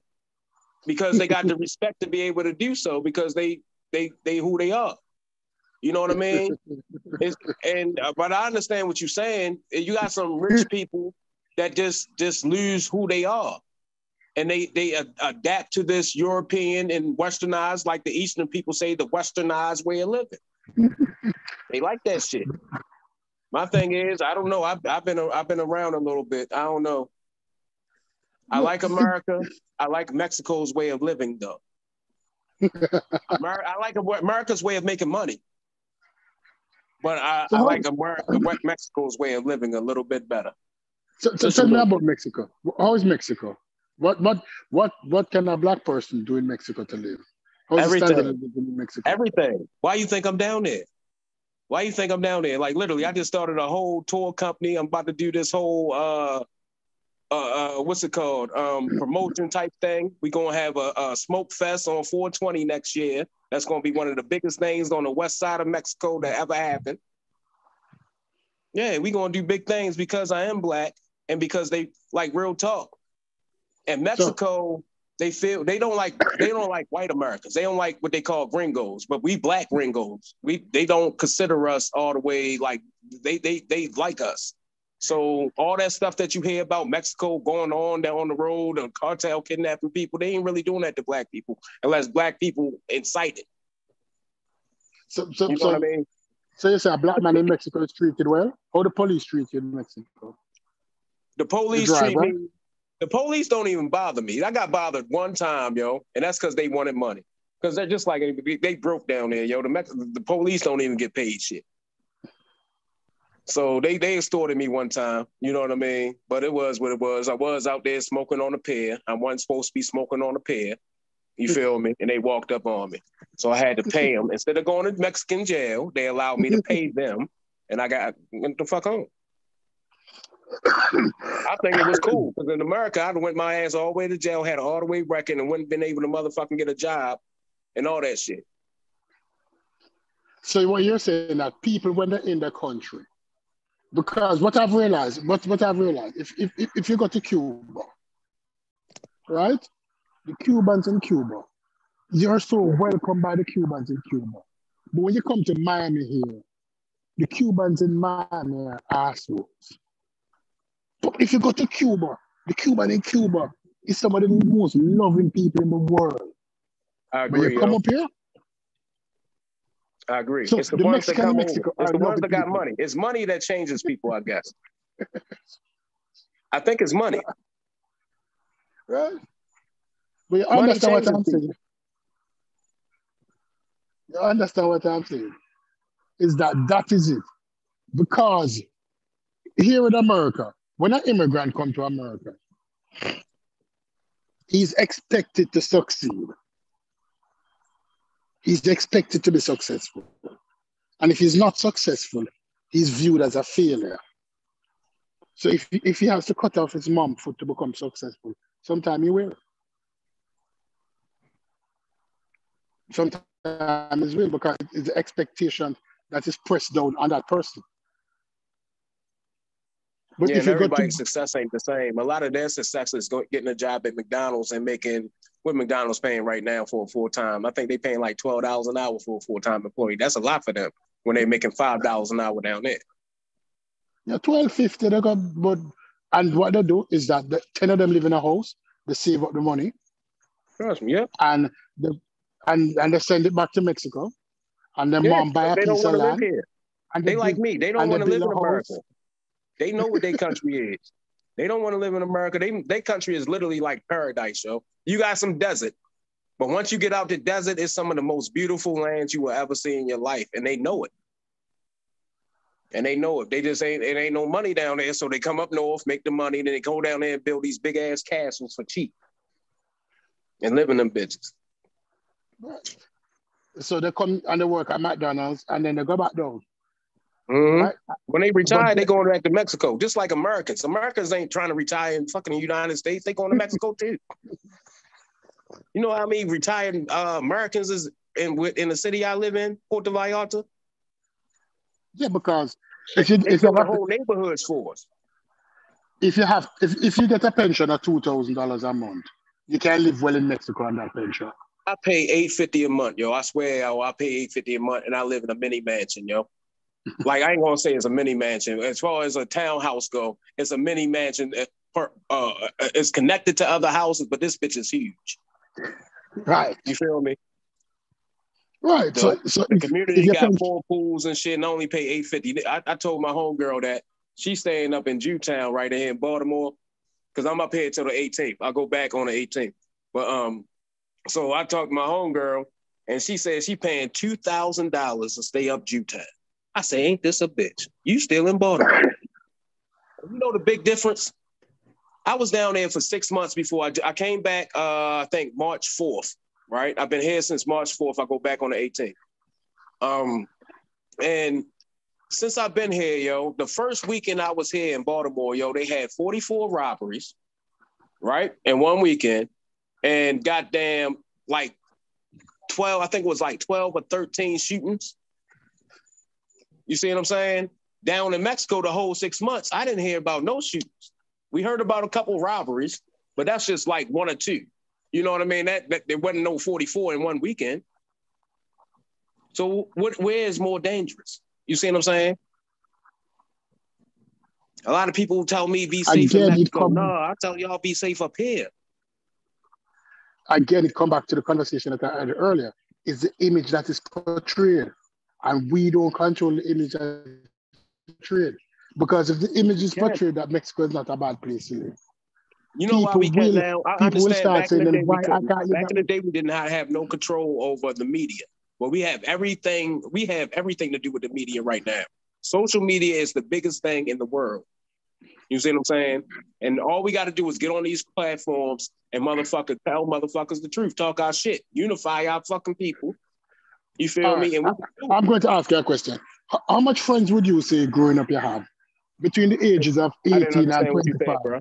Slow down a little bit. I didn't understand what you said. All right. Growing up, how many friends would you say you have? If you friends and acquaintances, everybody you know in the States, about 500 people? You'd say that you had interaction with about 500 people between elementary school and high school, right? Not with social media. You don't understand who I am. First off, I got the whole of Baltimore right behind it. I could bring the whole 600,000 of Baltimore with me. Okay, we're going to use Baltimore. We're going to use Baltimore, 600,000 people in Baltimore. How many of those people do you think have traveled outside of Baltimore? Do you think that 50% of them, especially Baltimoreans, a lot of people in Baltimore don't have their passport. They have never even walked outside of North Avenue.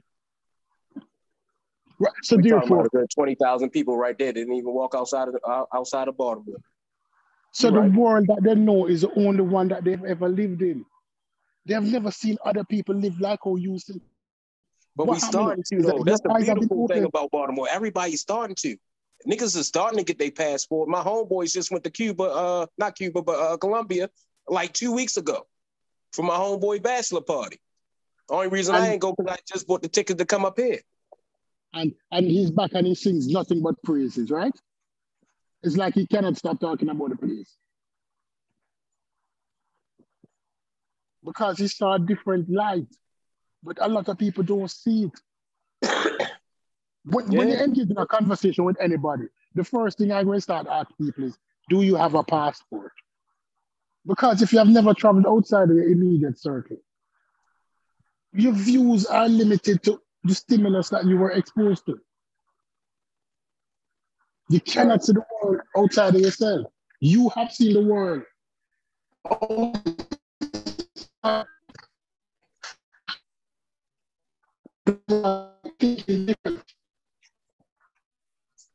You don't think an individual who was trapped in one place all your life.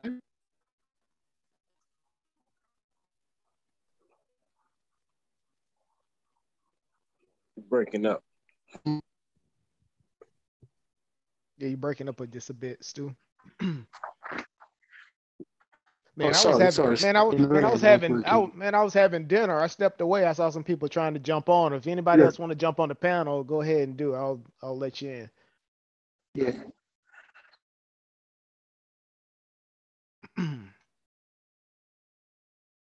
But no, I hear what the brother's saying. I'm just saying, based on And I need to be quiet when I talk about Africa, because I haven't been there yet to actually give an honest opinion about the people of Africa. I just know from what I experienced over here.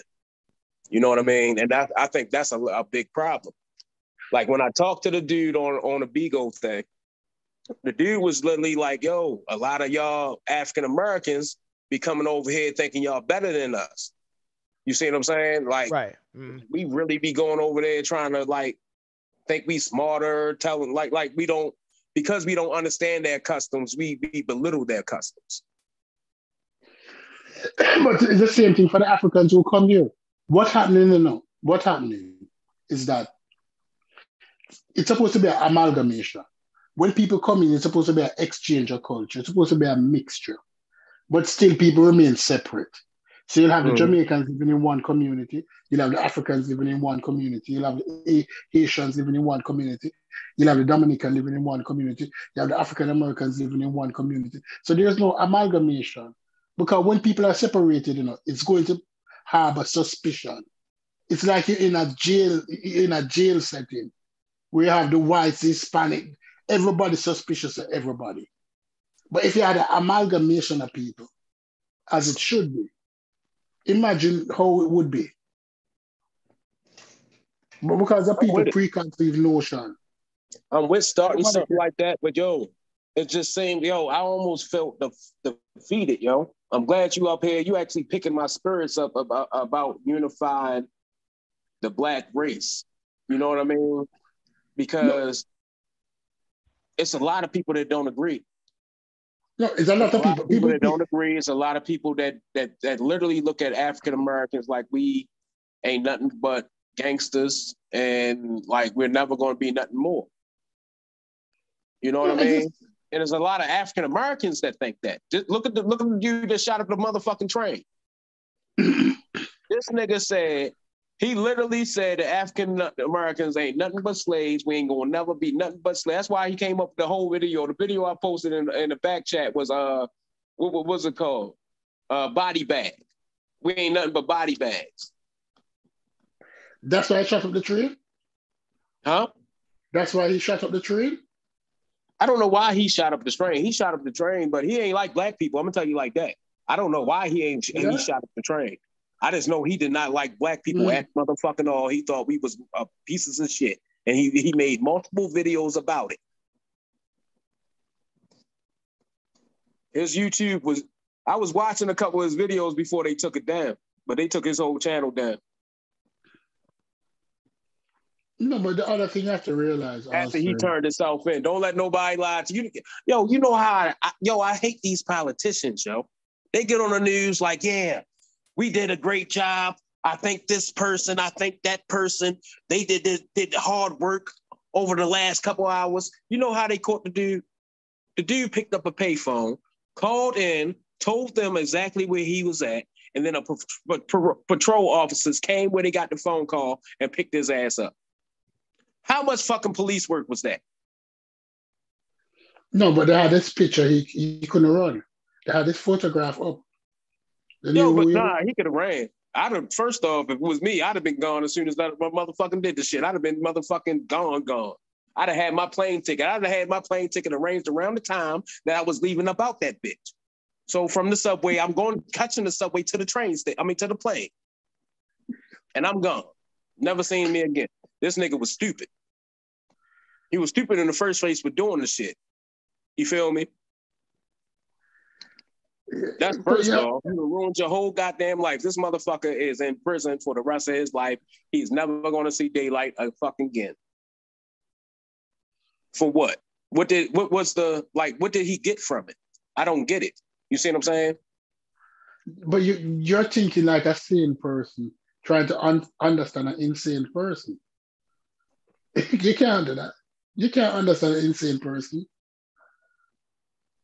You and I can't understand an insane person. The dude, insane. That's the action of a madman. Dylan Roof, the white boy that shot up the church. Yeah. I understand him. He was a racist that wanted to cause a race war. So he figured shooting up a church will cause a race war. So that's what he did. I understand that. I don't understand why this dude did nothing. I don't know what the fuck was his whole, like, why? Yeah, it don't make sense at all. He went on the train, he just started shooting random. It was kids on the train. Like 5 of those, how many of it is like 20-something people that got injured? 5 of those are children. Yeah, but that's the action of a madman. There's nothing we can do about a madman. That's the action of a madman.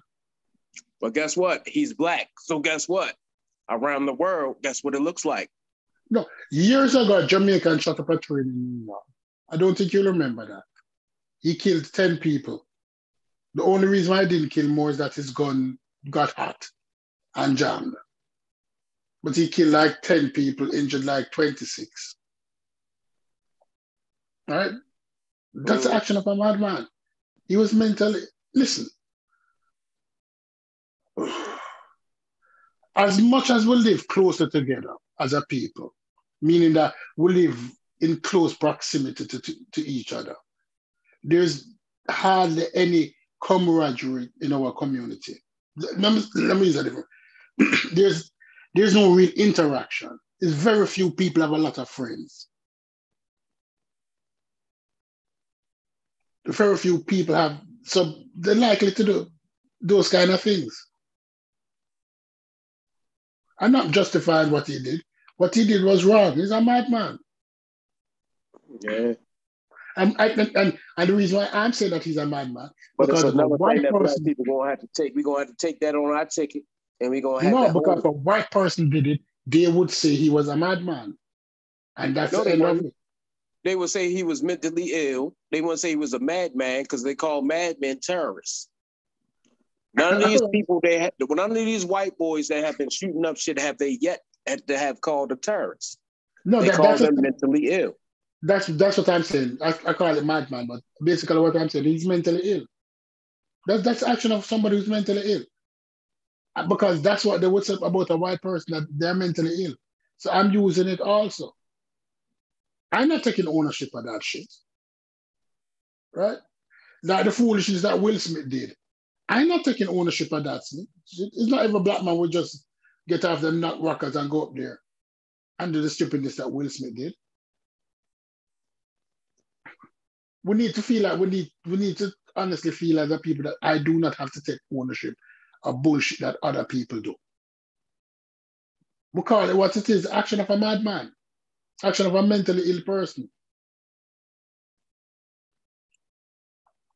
Yeah, there's a lot of mad men on this earth, though. There's mad people on this earth. Like this, it's getting ridiculous, yo. And I'm feeling fatigued. You know what I mean? Like, god damn, I'm tired of arguing with people. Like I live in you know how many of these pseudos then came to Mexico? Like where I live at, I got like I think the most pseudos. I think they come to Mexico to be pseudo. Pseudos like what? What we talking about? I'm talking about Reiki healing. I'm talking about all the so-called. I went to you got to watch my Halloween video, yo. I got on my Global Explorers page, right? It's called Global Explorers right here on YouTube, and it's a Halloween video. These people was having seances. It's one motherfucker that was trying to trick everybody. I went to sleep because she was taking too goddamn long with her fake ass goddamn seance. We had to hold hands and everything. It was Halloween, so I was like, fuck it. You know what I mean? So I'm holding hands with everybody. This bitch acting like she talking to spirits and shit. I'm looking like, yo, this it was crazy. They tried to pick me out of jail. Huh? Black people are white people. It was all of them. All of them, yo. Mexicans, black and white. I can't blame this on race. This is just theology. They on belief. This is belief. This has nothing to do with race, yo. Like dead serious. You had every last one of them in the fucking building, and all these people were goddamn crazies as bad shit. I'm the only motherfucker. They got mad at me because we went to dinner later, and I told them they were sued up. I was drunk as shit too. So what's the name of the page? What's the name of your page? Global Explorer? Yeah, it's Global Explorer on YouTube. You're gonna see me holding the camera. Right. GLOBAL Explorer. Explorers with an S on the end. Explorer. EXPLO. EX Explorer, yo. I've been sipping a little bit, yo. I'm sorry. Right. So Global Explorers on YouTube. Okay. Yeah, who got a wrench? Give me a wrench and I'll drop it in the chat. I don't know why I ain't got a wrench at any goddamn way. I don't know but all right, Global Explorers. So you give an insight on the day-to-day occurrence. So what is it like in Mexico? You show us around? Mm-hmm. Yeah, exactly what I do. Exactly what I do right now is what I've been doing lately is just promoting Black businesses in Mexico. How long did it take you to learn Spanish? Say that again. How long did it take you to learn Spanish? I don't know Spanish 100%, but I can speak it. Poquito, which means a little bit. Okay. No, poquito, not poquito. So basically through interaction with the people. Yo, most of them speak English, because I live in like a tourist town. So for them to make money, they have to learn English. You know what I mean? They teach their kids English like from kindergarten. They are learning English. You know what I mean? So most people down there speak English. So it's not like real hard, but you do go to them areas. I live down there. So I go to the laundromat sometimes and they don't speak not a lick of English, but I know how to tell them to wash my clothes. I know how to go to the grocery store and order what I want. The local grocery store, not the Walmart or the Sam's Club that's going to charge you American prices. I'm going to go to the Mexican store and get the Mexican prices. So what's the cost of living like? All right, we're going to talk about water. In the United States, for a bottle of water, for like 1 pint of water, it costs $1, right? In most stores. Down in Mexico, for 5 gallons of water, 5 gallons, it costs that same dollar. Well, I buy my water at Costco. So I pay like $5. Costco going to charge you the American price every time. They're going to charge you top dollar. But you can get the same thing that you got at Costco right there and from local dealers. First off, we in Mexico, they build everything. They can build, like literally, they can if you want a food cart, they can fabricate you a food cart right from fucking scratch. I'll show you the spot. Like they will build you a whole food, you give them $5,000. That'll be the biggest, baddest fucking food cart you ever fucking seen in your life. So like, how much you pay for electricity bill in Mexico? Electricity, all right. I stayed down there 6 months. I got my first bill. First off, they gave me my first electric bill 6 months after I have already been in the house, because they don't pay electric every month. My first bill was $500 for 6 months. $80 and that's a month. running the AC. First off, that's running AC every day. That's running all 3 ACs I have in the house all day. What's the water bill in Mexico? What's the water bill like? Water bill, I just paid the water bill. I pay a water bill of 420 pesos a month, and that's like $21 a month for water. And you eat, I take it for granted that you eat healthy and you eat well. So we're spending a lot. Everything is natural down there. Everything is natural down there. So for food. So like they have laws against the stuff we put in our food in the United States. Like literally everything is natural down there. You can see the chickens walking down the street. So like for food, how much a month? It depends on I can go get. All right, I'll go to the to the meat house, right? Because they got butchers. You see what I'm saying? You go to the butcher to get your meat. I go to the butcher. I might take maybe $20, right? $20, I'm gonna get pork chops. I'm gonna get steaks. I'm gonna get chicken tenders. I'm gonna get chickens. I'm gonna get a lot of shit for fucking $20. I'm talking about panels and stuff to fill up my freezer.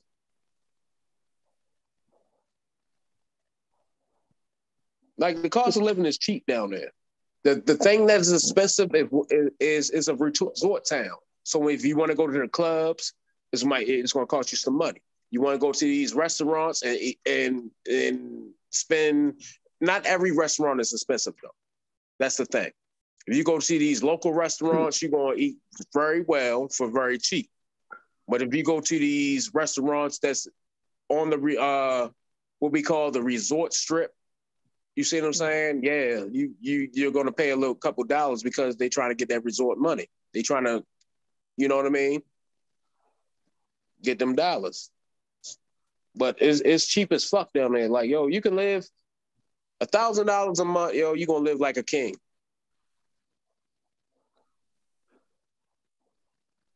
If you by yourself, just one person.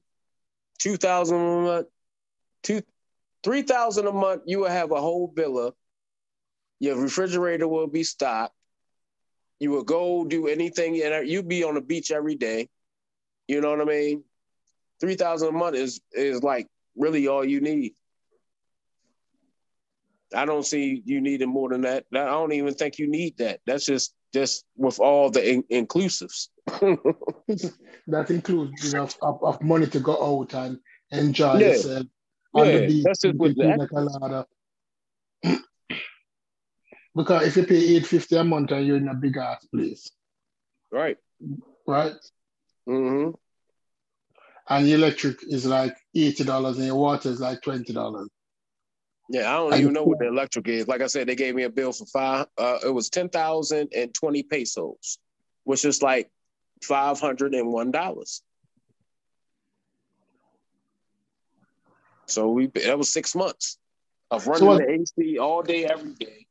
You know what I mean? So what's like car insurance like? Car insurance, you pay your car insurance. You got to renew that shit too. I got an American vehicle down there, right? So I still got my American tags on and everything. I had to go get my tip. When you cross the border with your vehicle, you got to stop at the little immigration spot and register your vehicle. They got all the insurance spots there, but it's better just to do it online. The insurance cost is like maybe $300-400 for the whole 6 months. And then once it expires, you got to pay it again. You see what I'm saying? It was like $300-400, depending on your vehicle. But yeah, you got to do a whole bunch of shit to get your vehicle across the border. I did it twice. I done drove my vehicle down to Mexico twice. All the way from Baltimore too. 4-day trip.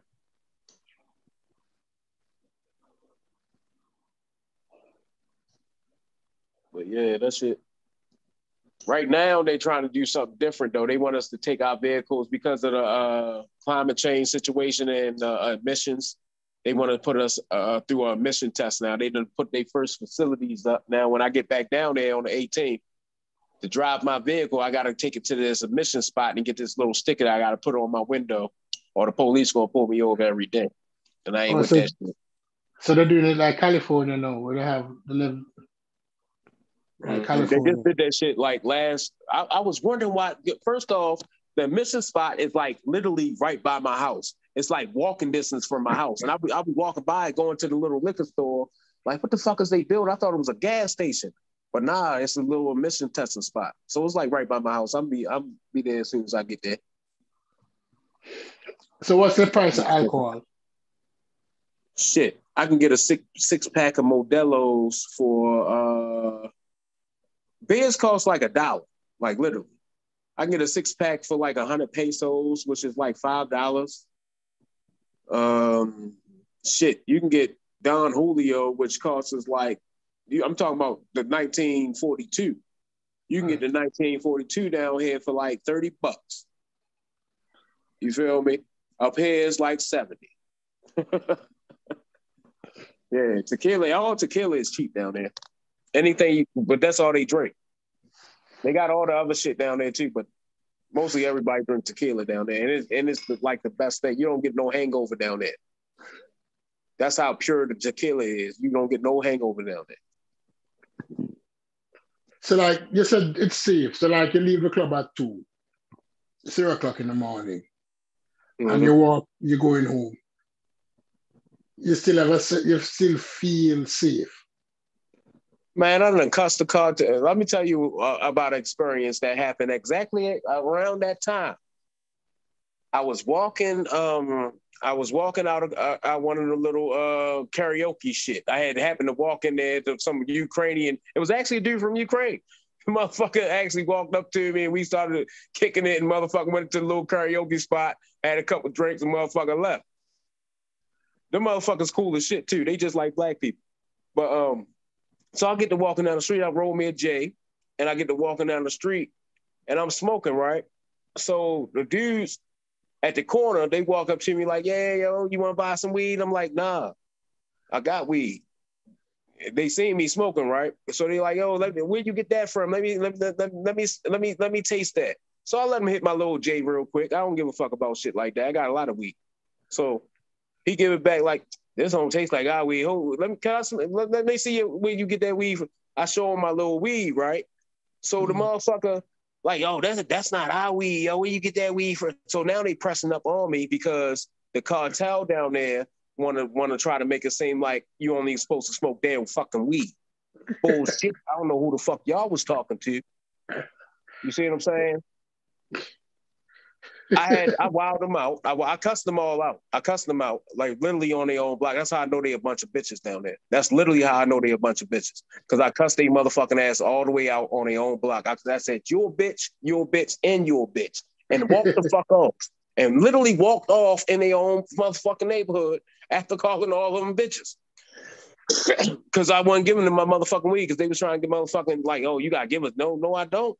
Who the fuck you think you talking to? No, the fuck I don't. We would have fought out there. Like, literally, we would have fought out there. Like, I had a whole fucking half ounce on me, too, of some good-ass grass that is, like, real exclusive in Mexico. You cannot get this shit. You feel me? They was not getting my motherfucking bullshit. And guess how I got home?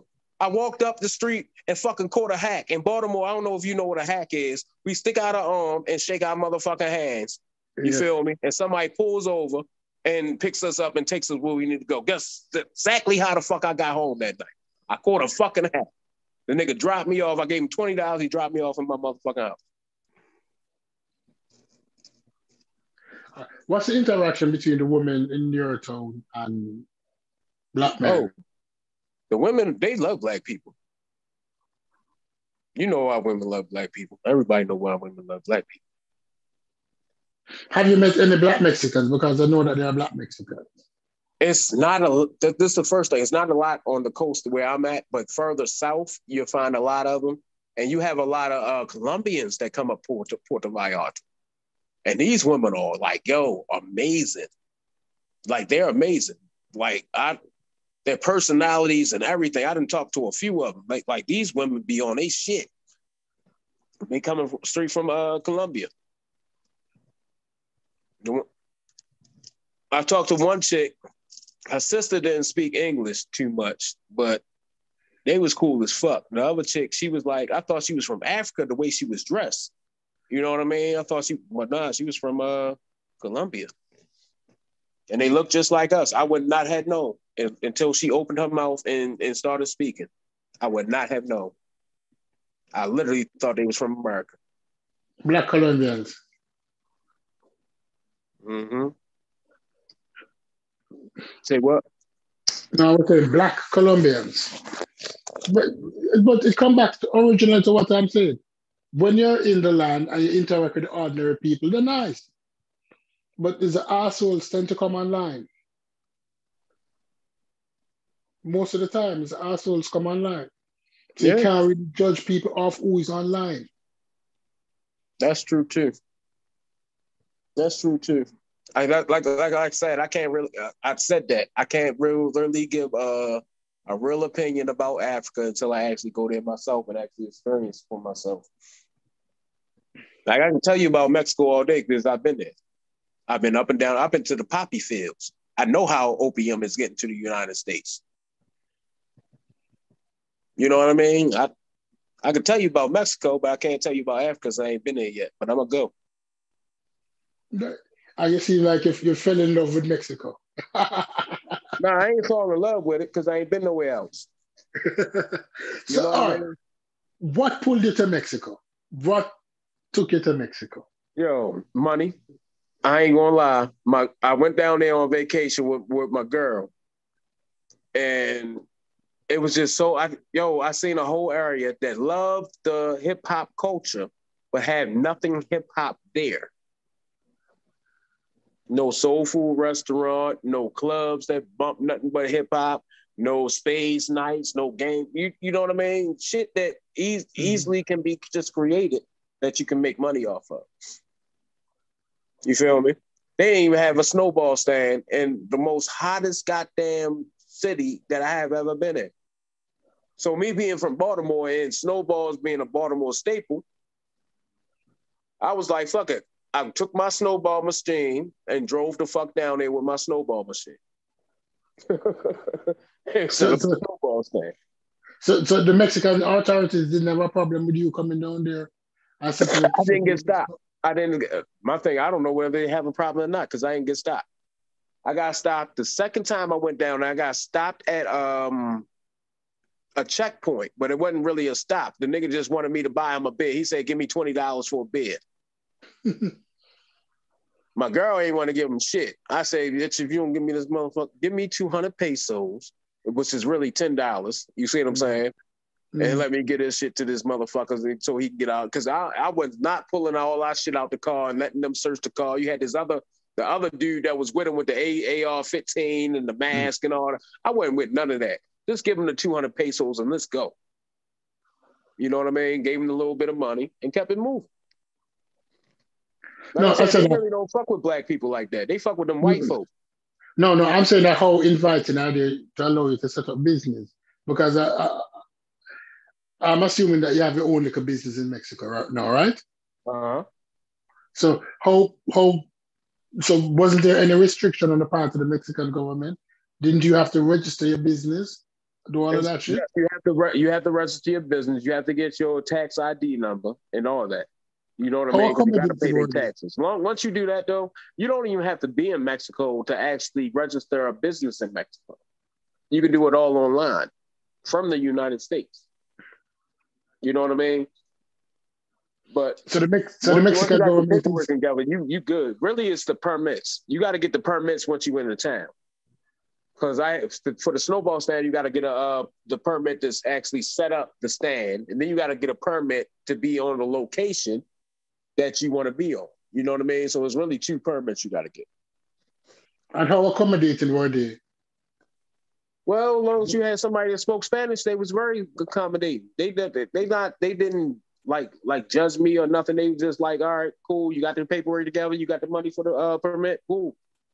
Keep it moving. All right, here go your permit. You know what I mean?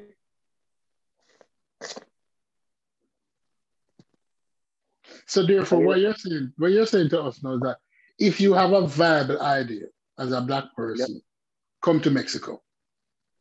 Yeah, if you got your passport, I think it's a lot of money in Mexico. It's a lot of money because they love our culture. We can make money off our culture in Mexico.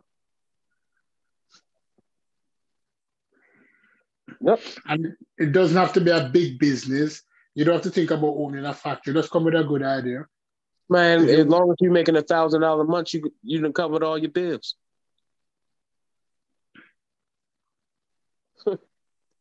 And that's cheap in the United States. 1,000 niggas begging to make up. I mean, to pay $1,000 a month and cover all their bills. You know how many people would love that?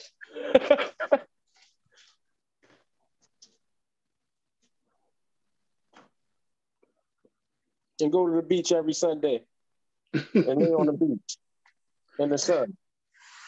It's never a cold day. Like, it's never a cold day, ever. You're not going to see a cold day in Mexico. You might see a rainy day, but you ain't going to see a cold one. You're living like an island boy on the beach. Like that.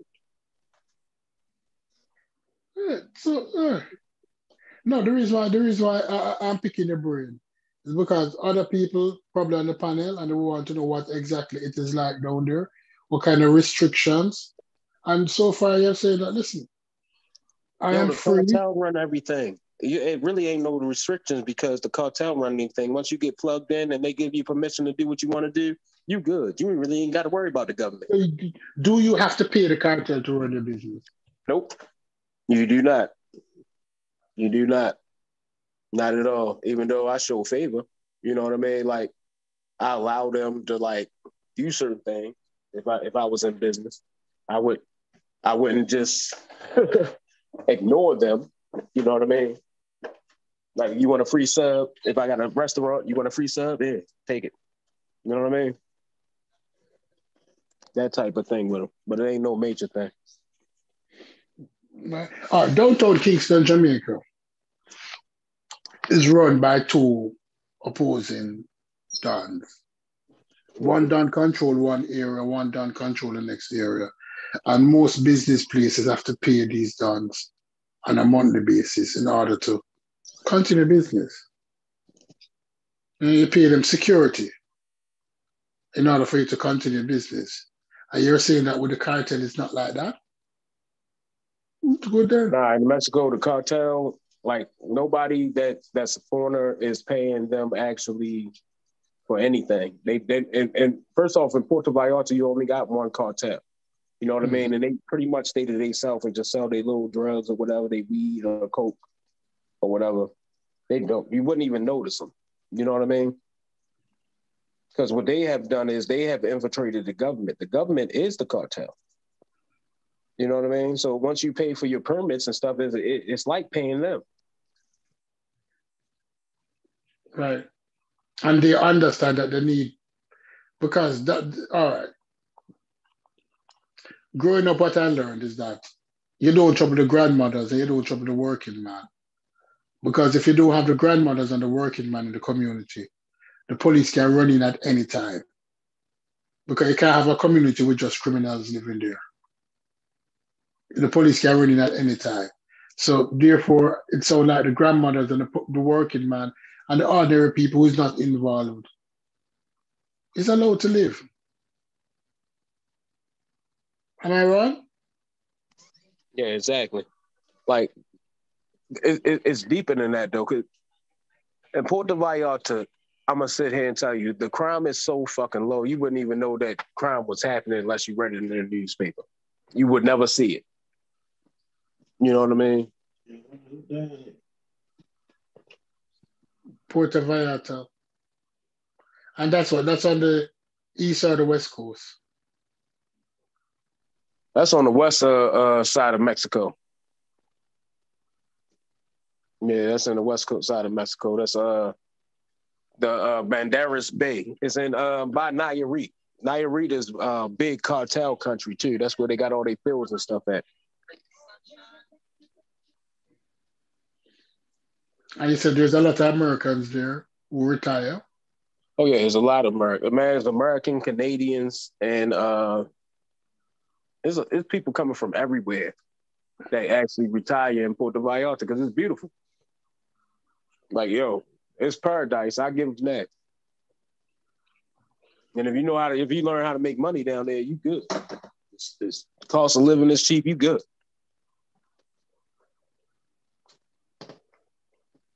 You ever get stopped by the police? Just pay them. I don't be having a problem. And it's especially because they about to open up marijuana. I'm about to be one of the big black people on the forefront of the marijuana thing in Mexico.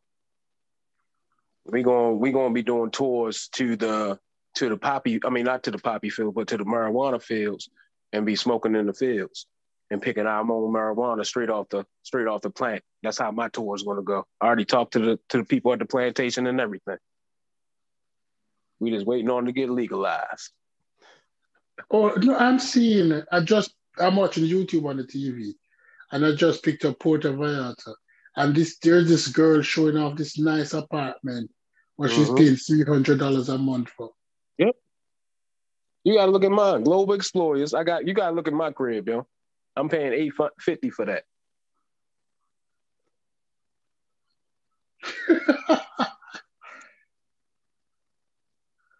That shit ain't, yo. Mexico is cool, and I live in I live in a gated community, yo. To where as though I got security guards, 4 pools, gardeners, all that shit for $850 a month.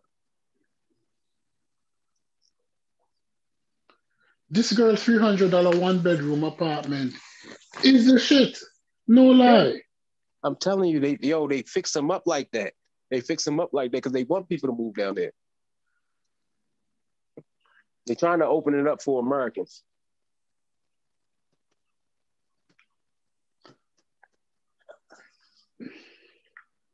Not the great have a little fridge, a little stove, or water dispenser. The thing.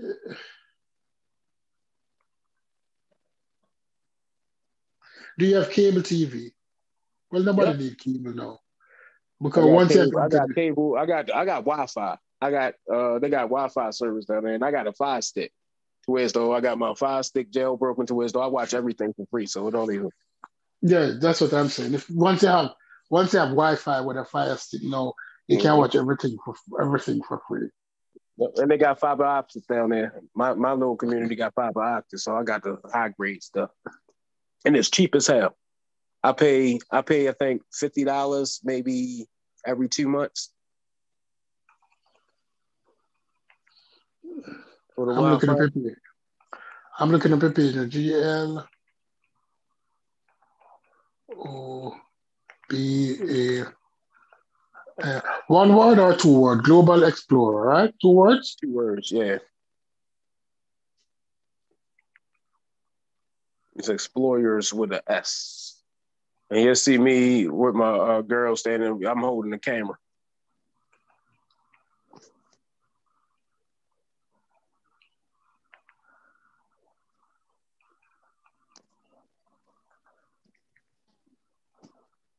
Yeah, that's you with the camera and your girl. Yep. That's Adventure me. Park. I found a piece of heaven on earth. No, that's not. Yeah.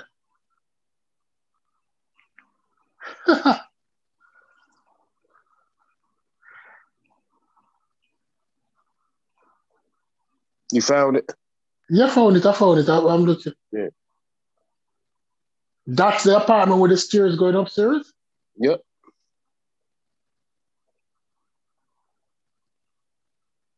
Yeah, that's my little spot.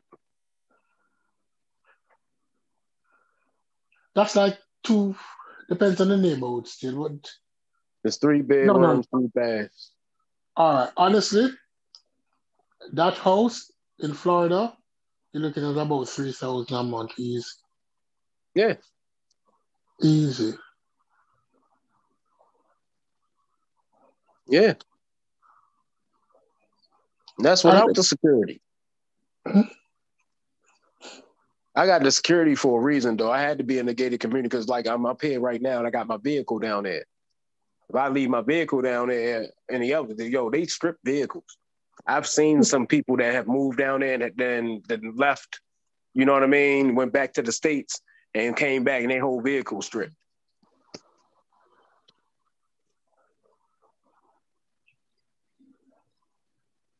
They ain't leaving nothing but the frame.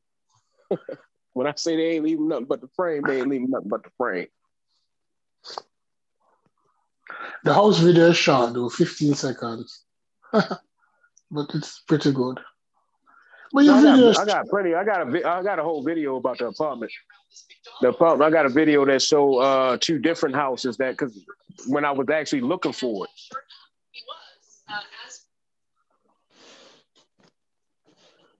Yeah, I got a video from when I was looking for the apartment. The cheesecake looked good. I think I titled it "We Found a Place" or something like that. The cheesecake looked good.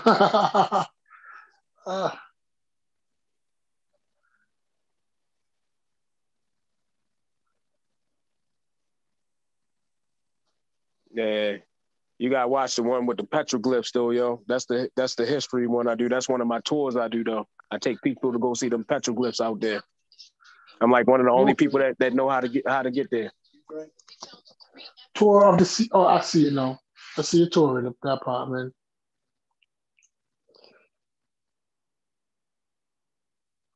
What's hotel cost like? If I'm supposed to come down there for a week, 7 days, how much would it cost for a nice hotel? How much would it cost for what? A nice hotel. Depends on the hotel. You can get a hotel real cheap down there. There's some hotels that's like $15 a day. Or you can go to the expensive hotels that's like $120 a day. You know what I mean? Right on the beach, all inclusive. But it depends on where you want to stay at. Like you can get an Airbnb. Like when I first went down there, I got the whole month Airbnb for like $800 for the whole month. I stayed in an Airbnb when I first went down there. And it was in like what they call the hood. That's where I got to know everybody at. Like I got to know the real Mexicans from staying in that little neighborhood.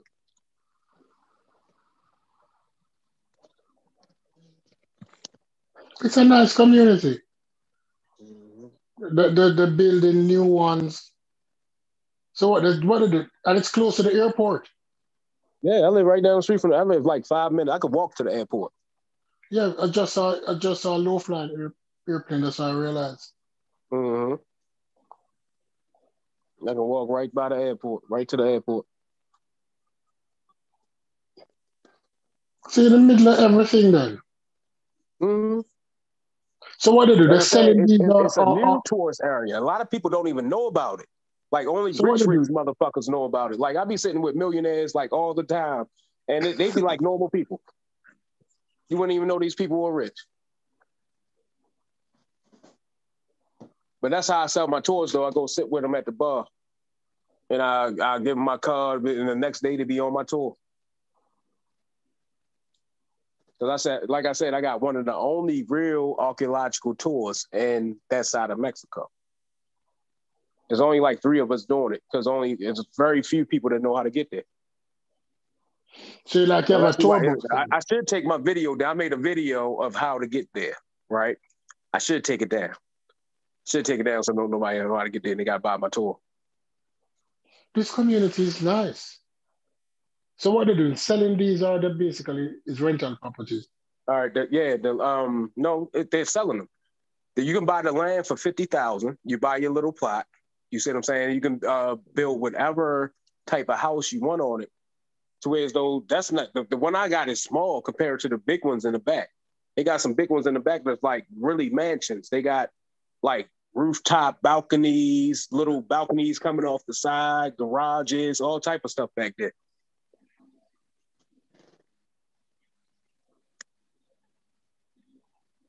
There's all type of stuff back there. So you buy the land for 50, and the smaller ones for 50. The smaller ones that are adjoining, those will cost you about 150 to build. Yep. So you're looking at about 200,000. You have access to pool. You have a nice clubhouse. And you got security.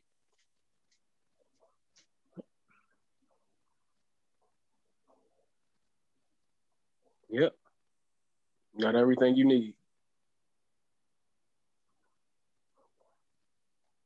And these are mostly expats living here, right? Mm-hmm. Mostly international people. Well, no, I'm gonna tell you like this. And because I live in that area, it's a little bit of, I want to say, racism. Like my girl went to go sit at one of the pools. They tried to call the security on her. White people? Because she went to sit at a pool that wasn't adjacent to our house. So I don't know whether it was because she was black or I don't know. Somebody called the security on her though. That's definite. Oh, so you have to go to the pool nearer to your houses? No, that's not the rule. That's not even the rule. People, I don't know what that was about. The security card came over and told her like, oh, we didn't know it was used. That somebody called us over saying that somebody was at the pool that wasn't supposed to be here. So I took it as, oh, we black.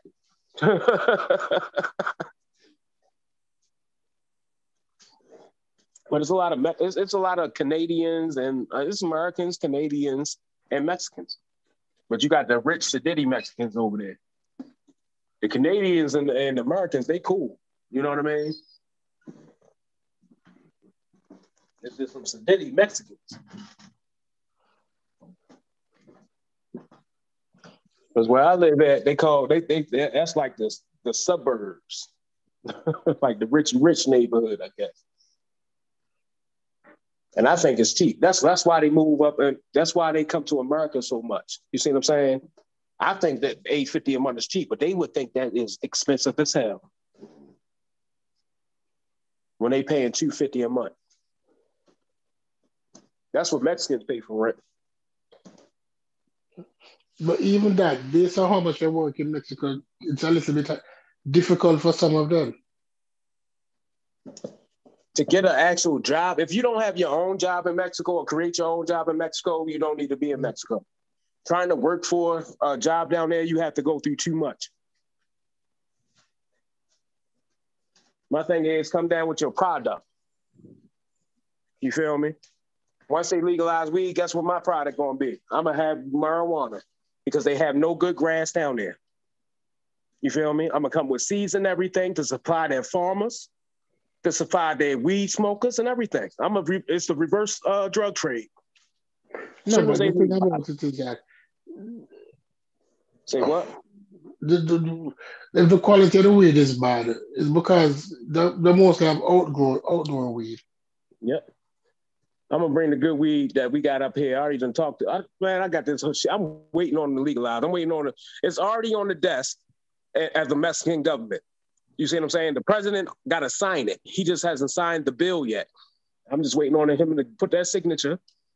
Only reason he ain't signed it because they don't know how they gonna regulate it. You know what I mean? They still going through them discussions. But once they figure it out, I'm opening up the pipeline, yo.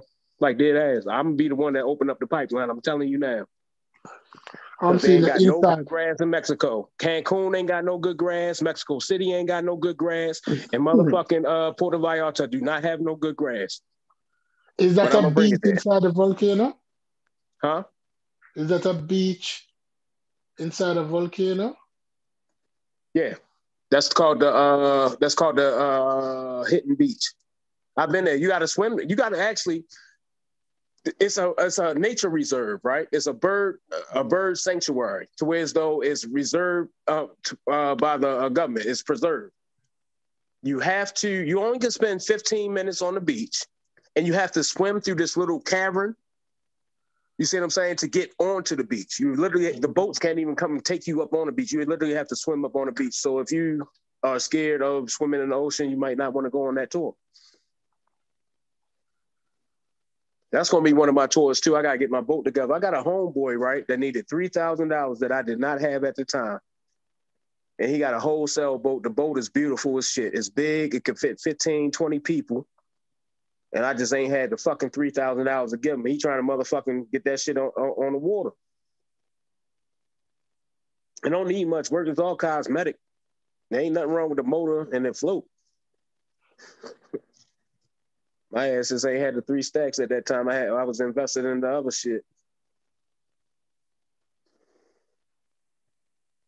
But I'm gonna include that shit in my tour too, yo. I'm gonna do this tour thing. I'm gonna do a DC tour too, yo. That like literally show people DC. Like, why not? I know everywhere in DC. My cousin know everywhere that I don't. So we gonna do that shit too. I'm gonna be a tour person. I got an African tour for $4,400. Take you to 3 countries in 10 days. I'm doing a lot of shit. This place is beautiful, dude. There's a video where like you're underwater. You can look over into the lights of the city. Uh-huh.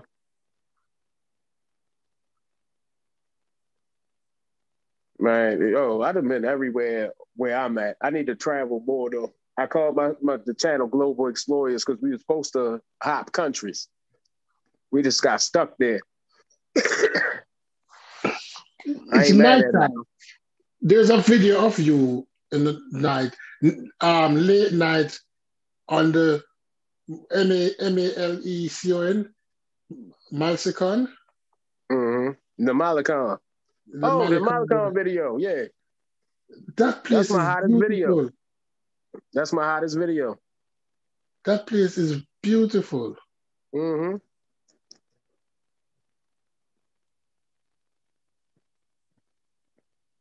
Even though I think I did a better job editing and video quality wise on other videos, but that's the one that's doing the most motion.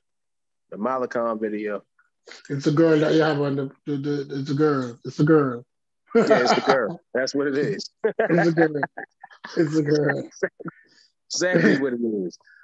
It's a girl. But I learned how to do my SEO shit though. The search engine optimization on YouTube. Mm-hmm. I got a whole program that like optimizes all my videos.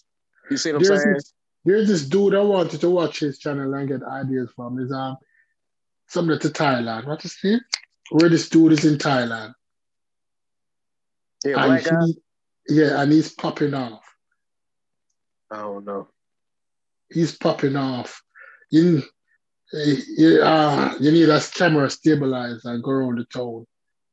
Man, me and him need to trade positions. I need to go visit him in Thailand. He need to come visit me in Puerto Vallarta. That's how YouTubers need to start doing. I'm talking about the ones that's doing travel vlogs.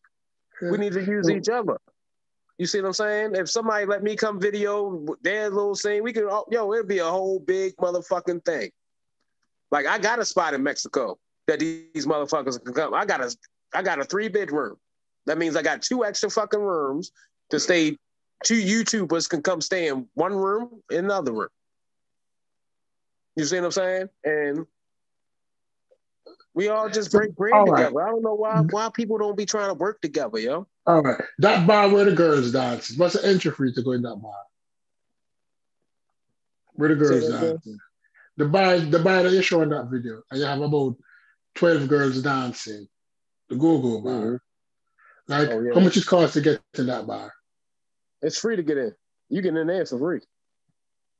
It's free to get in? And they want you to buy a drink. They make money off the bar. No, because I saw a lot of people lining up.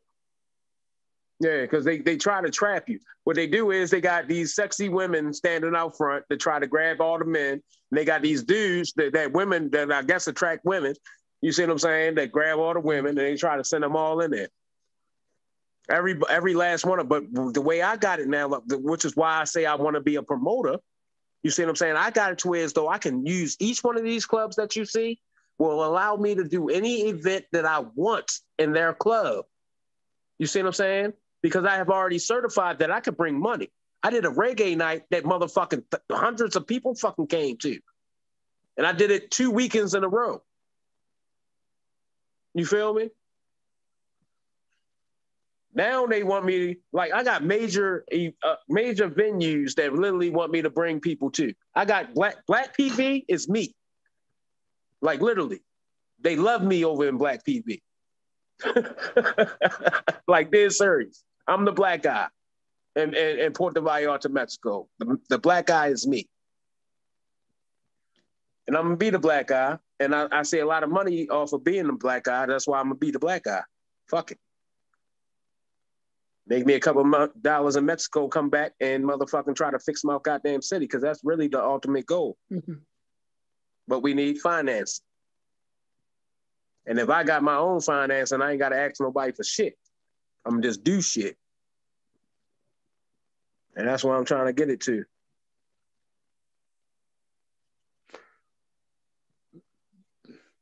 Nice hotels, nice beaches, nice water view. No, nice, it's a remote town, yo. Puerto Vallarta is like one of the best kept secrets.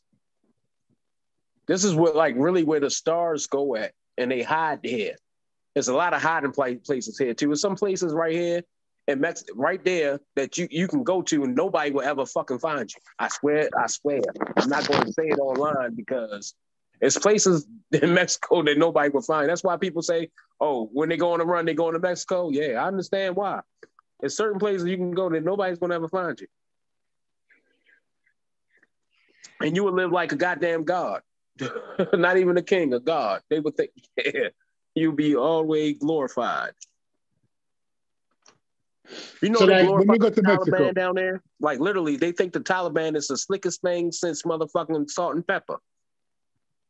Like, literally, they think the Taliban is cool because they beat America. No bullshit.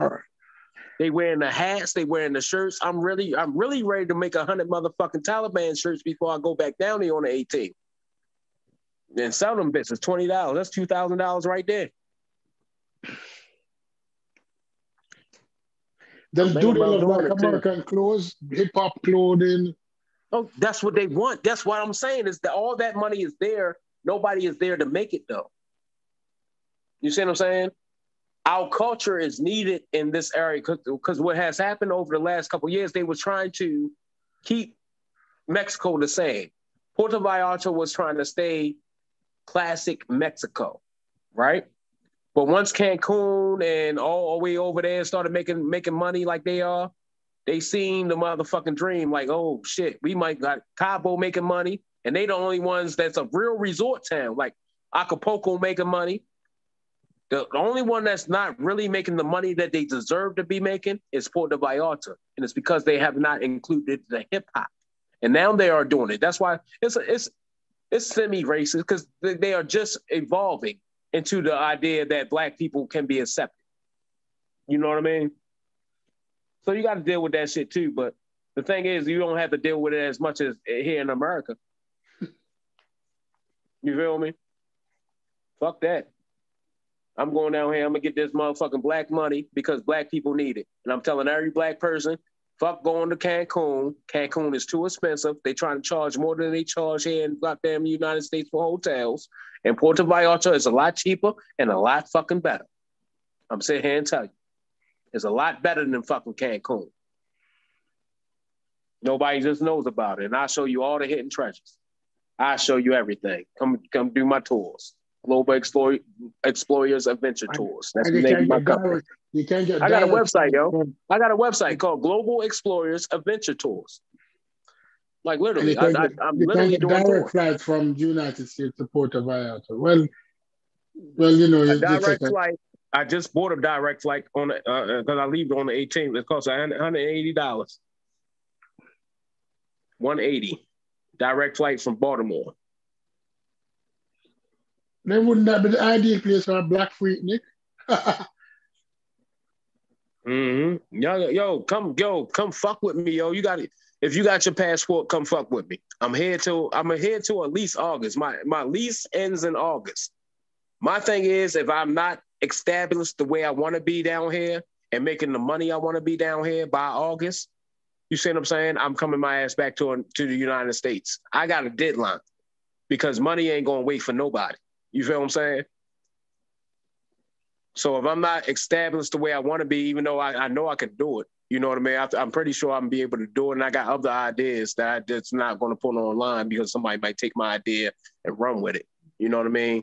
But I got major ideas for down there. Some shit that would change my motherfucking whole life. I got plans for down there. So we're going to see if it works. If it don't work by August, we're going to keep them moving. It is what it is. It was a great idea. Not be tried. Not be tried. Right? And I learned so much. So I ain't lose at all. I ain't lose at all. I'm doing shit that motherfuckers dream of. Like, nigga, I'm gonna start a whole business in a whole nother country. I already started a business in a whole nother country. It's just, is my business going to be successful? That's the question at hand right now.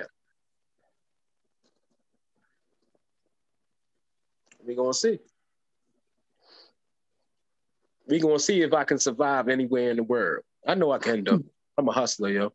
Like, I know how to get money out of nothing. If I'm there, we're going to make money. Yeah. We're going to compete in this world. Yes, truth.